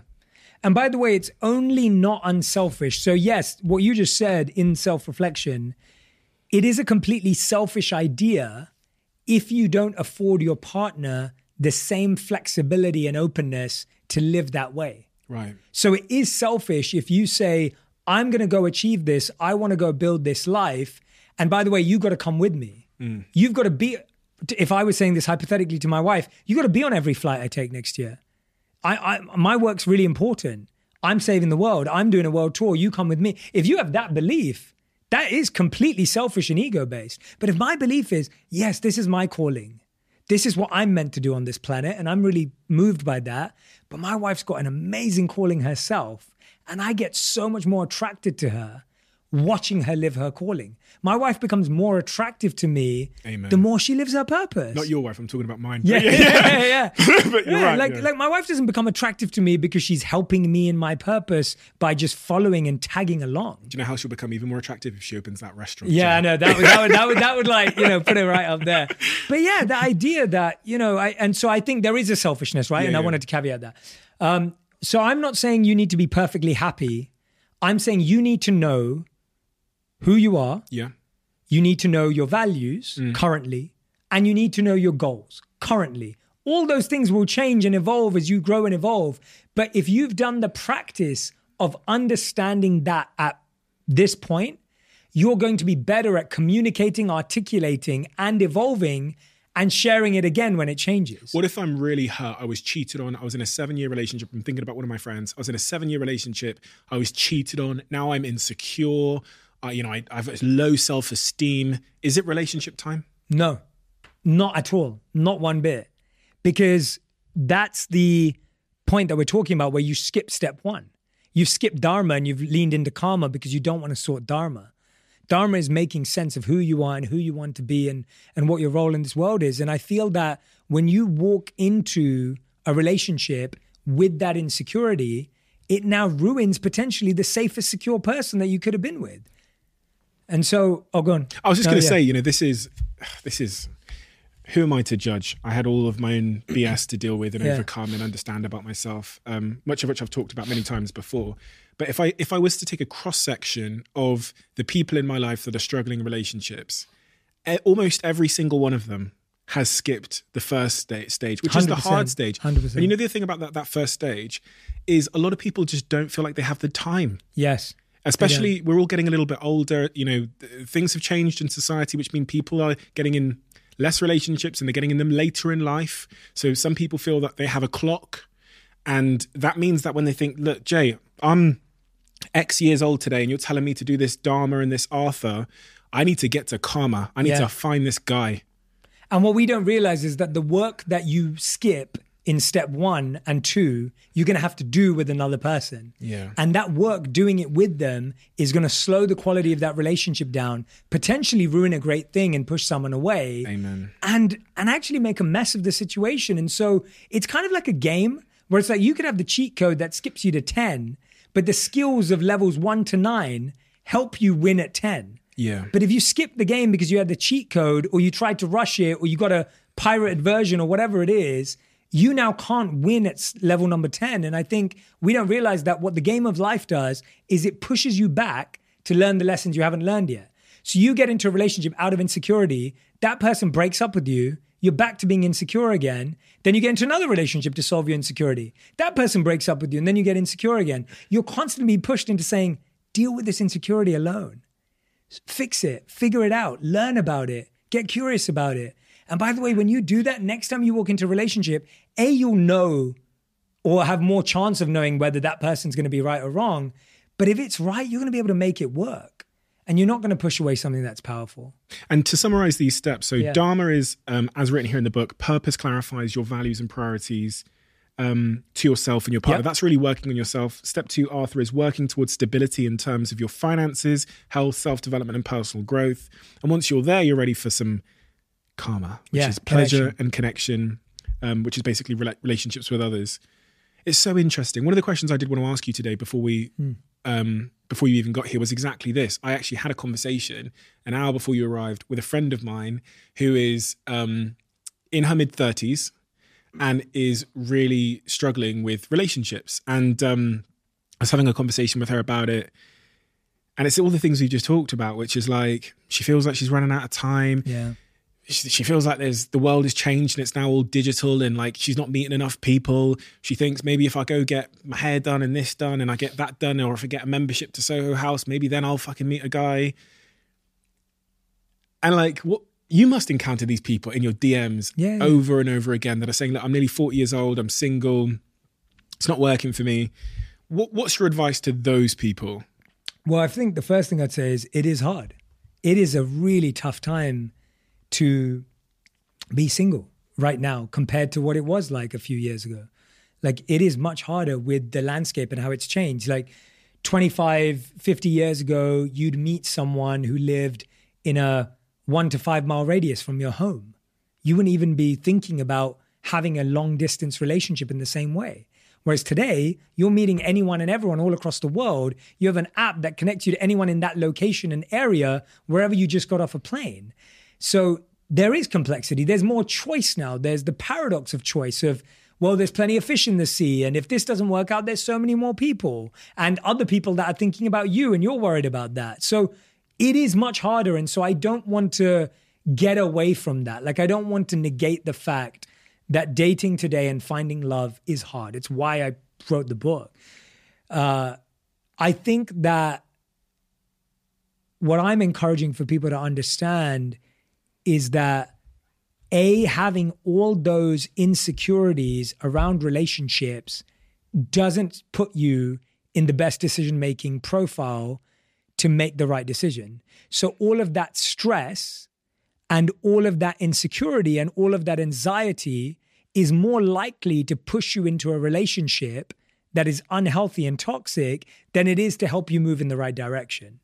So first of all, I just want you to accept that making a decision from your current mindset is not going to help you make a good one. It's just not going to work. You're more likely to settle for someone. You're more likely to give in for something less than you deserve, because right now you're just happy with anything. You're just happy with someone who texts you back. And that's not the relationship you want to be in. So first, I would accept that this mindset is not going to help you. The mindset that is going to help you is, okay, if I figure out 3 simple things, just what I like and what I don't like about myself and in life, not about a person. I'm not asking you to even think about a person. What do I like and not like as me? What are my values personally right now? Like, what's valuable to me? Not about this person. What's valuable to me? And what are my goals? If you figure out those 3 things, you're more likely to meet people. How? If you know what you like and dislike, you're going to spend time in places that you like and dislike, where you're more likely to meet people that have similar likes and dislikes, or that at least you can connect with. Second, if you know your values, you're more likely to know who to ask for an introduction to someone, because you know who knows who. You know that that friend of yours is more likely to know someone who has a similar value because they're of that value. And then goals make it easier to figure out whether it's going to go somewhere. So you actually speed up and simplify a really tough selection process, because our whole society has set us up to say, write a list of what you want in a person.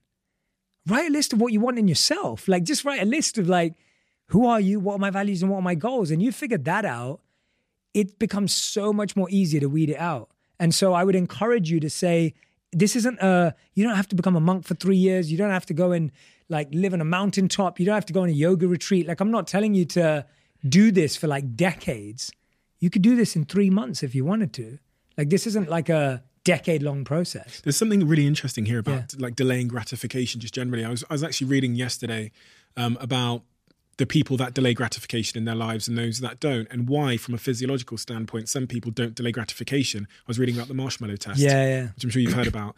And some of the factors that are at play there is when people are stressed, you know, in the case of a marshmallow, it creates a dopamine hit, which is a feel-good, chemical for the reward center in your brain. So one can understand why you would reach for the marshmallow if you were feeling stressed and you needed that dopamine hit. One of them is also self-esteem, which is if your self-esteem is low and you're looking for the same kind of dopamine hit you get from having a fucking bad one-night stand with the wrong person, it's much harder to delay your gratification and make good long-term decisions in line with your values if your self-esteem is low. So all of these things point to this like fundamental, which I think people miss in our society, because we live in a society where I'd rather have it now. I'd rather go to a surgeon and get it fixed. I'd rather, do it on Photoshop than actually do the work. It's like doing the work. You don't see, but who the fuck wants to do the work? Totally. Is like doing that, the foundational stuff is the answer to all of the stuff you see on the outside. Like, And you know what you're saying with that example is that you also attract what you use to impress. So if you use something specific to impress someone, that's the quality and vibration of energy you're attracting. So if I use money, like I did, to attract someone, which works perfectly well, you're attracting someone who values that about you. Yes. If you use only your physical appearance, obviously we're all attracted to each other and that's fine. But if you only use your physical appearance and you believe that's your only asset and you're playing the game of just showing off that, guess what you're going to attract? That's a really important question, because that solves something for one of the people I'm thinking about in my head. This person, I wouldn't say she's a friend, but somebody that I know. And she's using her outstanding beauty to attract people. Yeah. And it's failed her over and over again because she's attracting the wrong type of person with the wrong type of values, in her own words. And to bring this back to myself, there was this phase between 18 and 23, I'm going to say, where all I used to attract girls was bottles of Dom Perignon in a club. I would buy 5 bottles of Dom Perignon a night, and I'd bring the sparklers. And it was like a mousetrap. Yeah. But I was attracting the wrong type of values. Yes. Because I was the wrong type of values myself. Correct. And you don't think that. And the worst part about that for your friend is that it's not just an issue that the guys she attracts value only that about her. The biggest issue is she's setting herself to only value that about her. Amen. Which means when someone leaves her for that reason, it just plays into the belief of I'm not good enough. There's this beautiful fable story that I love to share. And it's about a kid who finds like a gem in his house, like a stone.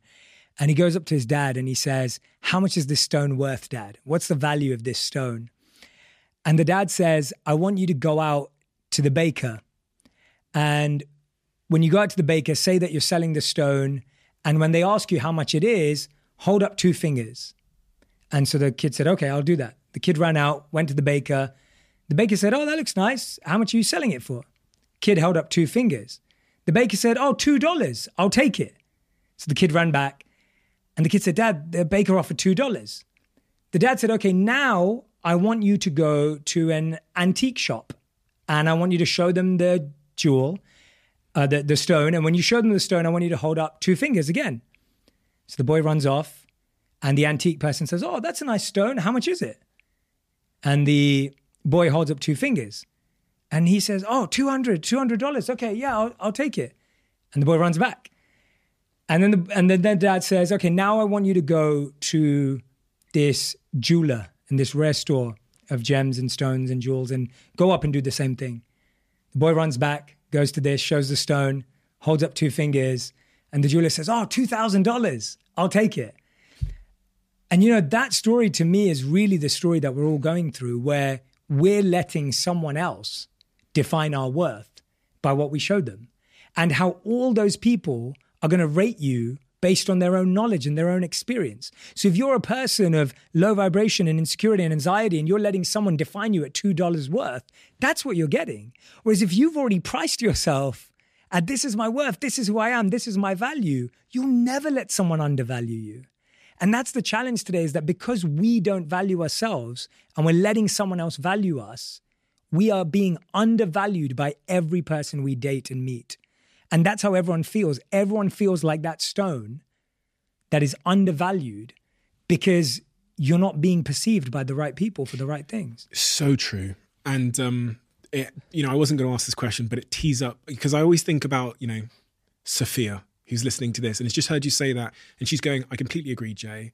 But the next question is, how do I genuinely, not bullshit, how do I genuinely value myself more? I'm not just saying it in the mirror and writing it down. How do I genuinely value myself more so that I can get better from the world? So this is, and I love what you just said. I don't believe that value comes from a journal or a conversation with yourself in a mirror. Please buy the diary. Yeah, joking. And I love journaling and I love affirmations. But Cut that out, Jack. No, keep it in there. I'm joking. Keep it in there. What's really interesting is self-value, real self-worth, comes from doing hard things. We keep talking about self-love. We keep talking about loving yourself, believing in yourself. That happens naturally when you go through something difficult. Everyone who's listening right now, I guarantee you, has been through something difficult. Maybe they lost a friend. Maybe they've been through cancer. Maybe they lost their job and had to rebuild.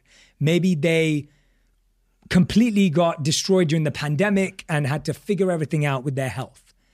The point is, we've all done hard things. And self-worth and self-value comes from recognizing the hardship you've been through and the growth that you made during that time. Now, if you're someone who's listening and saying, Jay, well, I'm not sure I've been through anything that challenging, well, that's your challenge. Go and figure out what it is that you want to do that's hard. Is it developing a new skill? Is it getting a qualification? Is it starting that business or dream that you've always wanted to do? What's that difficult thing you're going to do on your own, with your friends, with the support of whoever's around you, but not with the crutch or the handicap of a partner? What are you going to build as a skill, as a tool, as a value yourself that's going to make you say, I've done something? And that's the beginning of it. The beginning is, I've done something and I did that and I can do that. And when you do that, yes, you're going to validate the wrong things. You're going to give yourself praise for the wrong things. You're going to go through ego. You're going to do all of that. But there's still a belief, if I can do hard things, I can do hard things by myself, and I know what value I bring to a relationship. You were just talking about doing hard things. So let's talk about sex. Mm-hmm. Sex is a huge part of relationships. Yeah. And one of the really interesting things I want to talk to you about is, if I look at my friendship group, my small friendship group of maybe 6 guys, right? My best friends. I'd say 3 of them are currently having a really, really hard time as it relates to sex with their partner, for a variety of reasons. Reason number 1 that I've heard, my partner doesn't like having sex. We have sex once every 3 months. Reason number 2 I've heard, my partner doesn't like the way that I have sex. On those first 2 points, I'm horrified, surprised that so many people I speak to are struggling in that department. Yeah. With sex. Yeah. And there's not, the conversation around sex is either non-existent or porn influenced. Yeah. What's your take on sex and what's going on in the world? I'm so glad you brought it up, because I think that because of social media, there's this image that everyone else is having sex and I'm not. Like, I feel like that's like a very big feeling that a lot of people have. And all the stats show that people are having less and less sex. There are more and more sexless relationships and marriages every single year. And it's so much more common. Yet in our groups and online, everyone feels like, oh, they're getting some and they're getting some and they're getting some, but I'm not. And the truth is, most people are not getting any. And that's just, I don't have the stats offhand right now, but whenever I've looked at the trends, that's what the trends show. To me, it comes back down to everything we've just been talking about. Sexual chemistry and attraction and connection is all based on, A, how someone feels about themselves. If someone themselves is not feeling taken care of by themselves, attractive, investing in themselves, growing, feeling like they're becoming more and better, it's very unlikely that they're going to want to share their body, mind, emotions, and heart with anyone else in the most physically intimate way, which is sex. It's just unlikely. And chances are, if you don't think you're having those conversations you want to have with your partner, where you are being open, where they are working on their values, where we do see each other striving, chances are that you're not going to want to have sex with them either. And so what we're seeing is that the challenge we're having in sex is actually coming from everything else that's going on. That there isn't a sense of growth, joy, purpose. Like, great sex is a byproduct of great connection and intimacy. It's not a replacement for or a source of. If I asked everyone who's listening right now, put your hand up if you've had amazing sex but no connection in a relationship, right? Like, that's been real. We've all used sex as a crutch. We've had relationships where every time we argued we had sex, it solved the problem. Every time something was going wrong, we had sex, it was figured out somehow. And the studies show that the chemicals released during sex make you feel like you're getting closer, even though you're not actually emotionally closer. So when you look at all of the stats, when you look at all the research, when you look at everything we've just described, sex is a byproduct of a healthy individual and a healthy individual and a growing individual and a growing individual coming together, sorting out their differences, having the fights they need to have, having the conversations they do, that naturally creates vulnerability, which leads to being able to expose ourselves at the deepest, most physical way that we possibly can. How can you expose yourself that vulnerably if you can't even have a vulnerable conversation with your partner because you just switch on the TV every night and avoid that difficult conversation? It becomes like a transaction. It becomes a transaction. And then sex becomes, in the best case, a crutch and a hopeful aspiration on a special night or whatever it may be, or something we wait for and plan for and it never works out. As opposed to, in the worst case, it just becomes something we're both not talking about, comfortable about, or even doing. And so, or an obligation. Exactly. That's Like an obligation. And like someone's just sitting there, like, you know, come on, 3 minutes. Literally. Yeah, all right, let's get it over and done with. Like that mindset. And I'm like, there isn't, because we've lost intimacy in relationships. There is no intimacy. And so you can't force it physically. There's no intimacy in porn. There's no intimacy in porn, for sure. They don't like do the small talk. I don't pay for that. Exactly. There's no intimacy in porn. There's no, and the problem is, and this is, you know, the book starts with this quote, but it solves this problem very, very neatly and carefully. And it's this idea that the Buddha was once approached and asked, what's the difference between I like you and I love you? Which is a brilliant question. And the Buddha replied, when you like a flower, you simply pluck it. But when you love a flower, you water it every day.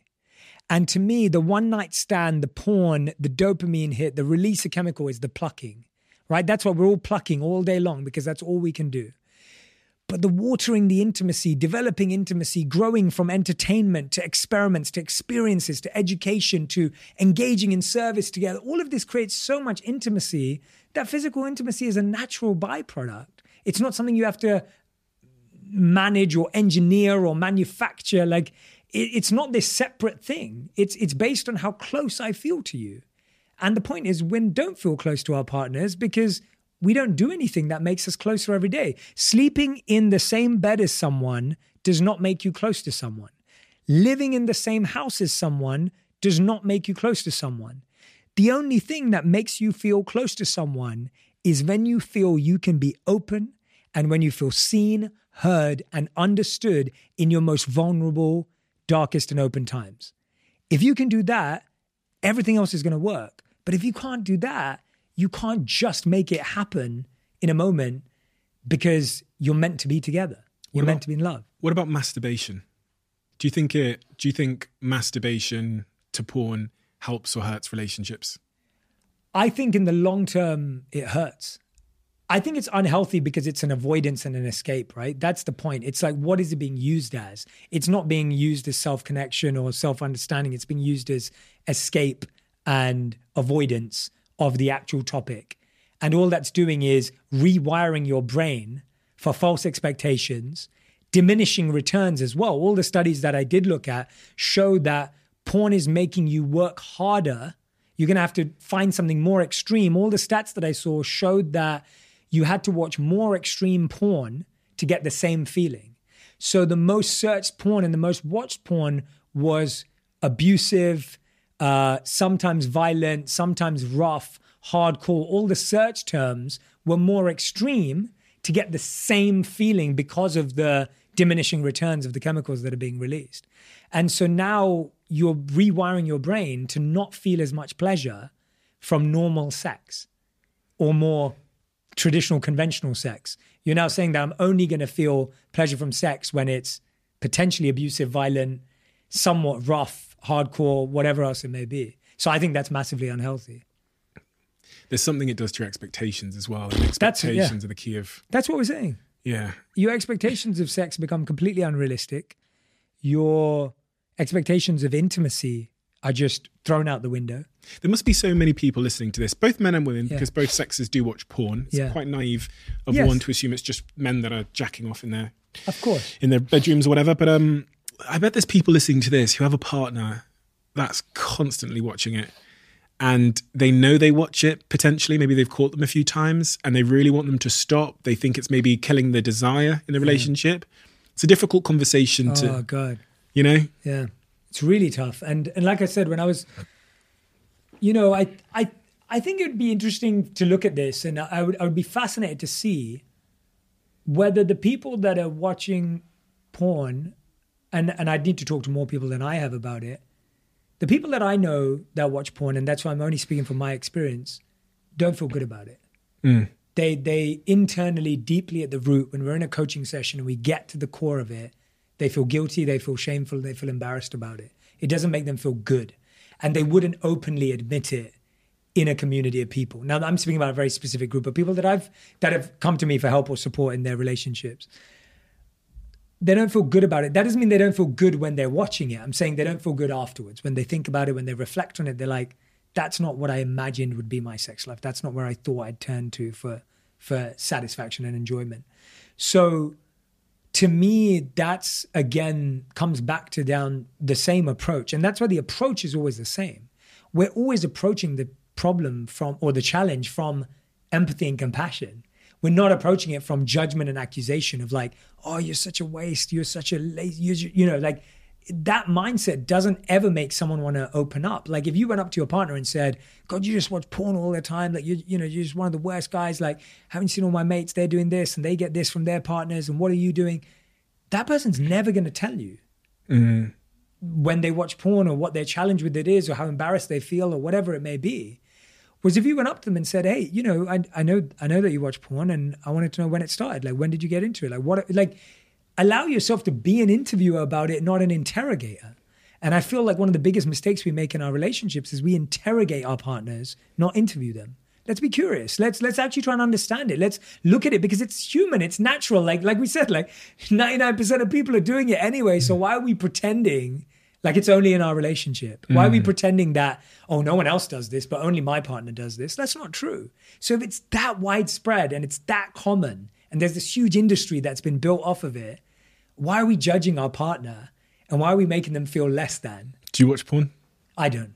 I mean, when you know, I mean, 3 years of being a celibate monk with no access to the internet or phone gives you some good training. I feel like, so I grew up, and I'll explain why too. I feel like I started having sex early. And so early in the sense for me. So I felt that when were the years where most of my friends were watching porn, I was having sex. And so I didn't get into it as a habit early on in life, which is where I found it formed for most of my friends. And then by the time they were having real sex, I became a monk. And so it was a really weird order of stuff. Does that make sense? Yeah, so it makes perfect sense. For me, it was that idea of like, it was just, I think I had the real thing when my friends were watching porn. And then by the time they were having the real thing, I was on such a different path. 3 years of celibacy. No 3 years of celibacy will do it to you. It was one of the hardest. No thanks. It was one of the hardest and best things though, because one of the things we don't realize, and I want to address this, and celibacy is a really interesting thing to address. I would love to see more people, and this may be not a popular concept and I'm good with that. I would love to see more people date people without having sex for a committed number of months. So committing with the new person that you're dating to not make sex a connection point. So one of my good friends did this recently as well. And he found that it gave him the ability to make better decisions as to whether there was real intimacy, whether there was real connection, and whether there was something real here that could be built upon with sex, as opposed to, God, I'm just so attracted to her and she's so attracted to me and we just have the best sex ever, or we don't. And then that's what it's all hanging on. And so I actually would go down that route and say that celibacy doesn't have to be practiced how I practiced it as 3 years as a monk. Celibacy can be practiced in small doses, not because you're trying to be celibate and you're trying to repress yourself. That's not what I'm encouraging. What I'm encouraging is, why not use it as a way of making healthier decisions? Because studies show don't make good decisions after we have sex. And studies show that we don't make good decisions when we've had sex with someone for a long time, because that's completely rewiring how we feel about them. So that's one way of looking at it. And the other way, I'd say, even going even more extreme, is being celibate as a monk allowed me to redirect all that energy. And the word for monk in the tradition I stayed in is brahmacharya or brahmachari. And what that means technically is proper use of that energy. So celibacy is not a repression or a suppression or a closing off. It's reutilizing that vital energy in a different direction. If you think about how much money, time, and energy you've spent chasing someone that you liked, the amount of time in your head, the amount of time on your phone, text messages, dating apps, the amount of money you spent. I would have been so rich if I never took anyone out on a date before 21. Like, think about all the money I wasted on showing off to women before I was 21. Mate, that Dom Perignon's not Yeah, cheap. exactly. Take all of that energy. Think about what you could achieve creatively if you used all that energy you used to pursue another person, if you use that energy to create, because it's creative energy. So to me, celibacy was far more about, I got to use 3 years of creative energy in doing a lot of self-work that I otherwise could have taken years to do because of so many distractions and pursuits that kind of spread that energy across. We have a closing tradition on this podcast. I know. I like it. I like it. It's interesting. I've never done this before. I don't usually tell people who the question's been left by. But I know you're a Manchester United fan. Huge. That's all I'm going to say. Huge. The question left for you is there a time in your childhood when you could look back and think, this is the reason why I'm sitting here today, plus why? It's beautiful. I'd have to say it's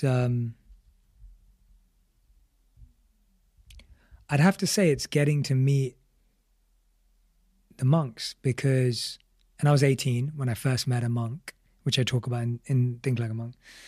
And I just don't think I've ever visibly experienced or emotionally experienced humility and compassion. Like, I say these words and we use them as a society, but I think there's very few people in the world that you could actually say display boundless compassion and extreme humility and sincere empathy. And I'm really lucky because I saw that all in real life. Like, I've seen it. Why does that make you emotional? I can see it in your face.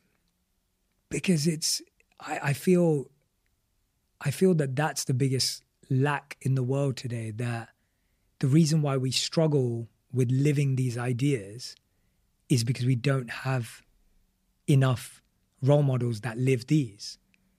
We don't have people that we could point to in our immediate, accessible life that we would say are boundlessly compassionate, or that we would say are extremely empathetic, or that we would say are genuinely humble to the core. Like, that's so rare.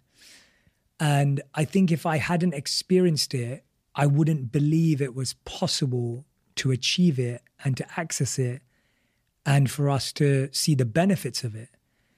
But because I got to do that at 18 and continue to do so now when I spend time with those individuals, I really believe in the greatness and the genuineness of humanity. Like, I believe it's there. Like, I believe that that spark exists within each and every single person who's listening. And I believe that it fully is who we truly are, deepest in our spirit. That's who we are. And I just want to be able to help people uncover that part of themselves. And I'm here because I've seen it. And I'm here because I've experienced it. I'm here because I've lived with it.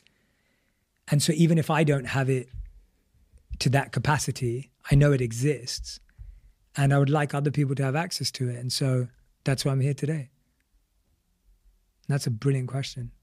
Well done, Ria, or whoever it is. Or Cristiano Ronaldo. If you did that one, I would flip out. Former Manchester United, yeah. Yeah, Cristiano's dead to me. Yeah. Jay, thank you. Thank you once again. Every time we spend time together, it's such an honor and a privilege. This time, it's funny because I never think we can, there's always a risk that we might not be able to top it per se. Do you know what I mean? Have that, but it's not really about that, is it? It's about it's exactly what this is, which is the variety, it's the depth, it's the honesty, it's the openness, which I feel like I can only do with someone like you who is willing to reciprocate, but also has done a lot of work to kind of find those answers. So thank you for doing this. Thank you for breaking your little month-long sort of time out and your holiday to come and do this as well. It means a lot to me. Thank you for writing a great book on a topic. Your book is so good that I've decided not to write one on this topic. I think we talked about this in LA when we went for lunch. Like, it's such a great book, and it's so hard to write interesting, unique things on a topic like love, which has been written a lot about. But you've managed to do that with this book. I read things in this book that I've never heard before that allowed me to understand something that I'd been struggling with or struggled to articulate from a brand new perspective. And also, I have to say, I'm exceptionally excited to come and see your world tour, which is on sale now. Me and my partner are going to come and watch it in London. Yeah. Extremely excited. I'm just generally more excited to see what you do live, because I think there's huge potential in your message delivered in that medium on stage. I know you've done lots of live things before, but I'm particularly excited by this. And I implore everybody to come and join me on the tour, because it's I know if you do it, then it's going to be significant, important, and valuable. So I'm super excited to come watch you on the tour. Everyone can go buy tickets now, and the book is necessary. So if anyone's had any struggles with some of the topics we've discussed today, all of them are explained in more detail in this wonderful book, which really is another pioneering book of our time. And I say that on the back of it. I'm actually so happy I'm on the back of it. I'm like, that's amazing. So everybody go check out the book. Jay, thank you. Stephen, thank you so much, man. And I do want to say this, and I do mean it. And I messaged you, can't remember, maybe it was a week ago or whatever. And I said to you, like, look, let's just have the conversation that we can have. Like, I don't need you to, I don't want to have a conversation that ever with you or with anyone, but especially with someone that I know and I feel comfortable with. And I had no idea where today was going to go. And I honestly, these are probably things we would have talked about if there weren't microphones here. Yeah. And so I think that, and I definitely feel like I was, because of our relationship, and as our relationship is weird too, but in the sense of how open I do feel with you sometimes. But I would say that in my eyes, I feel we did something different to last time, in an evolved version where there was even more vulnerability from me because of our relationship. Yeah. And I think that's, I hope everyone who's listening receives that, in that I was that open because I was with you, and there was someone that I feel trusted by. It's also feel someone that I feel understands me, even though we haven't spent the time together, understands me in a different way and sees me and hears me differently. And so I can allow myself to be that vulnerable. Huge compliment. Thank you, Jay. Thank you, man. Appreciate you, bro. Thank you so much. See you again soon. Absolutely, man.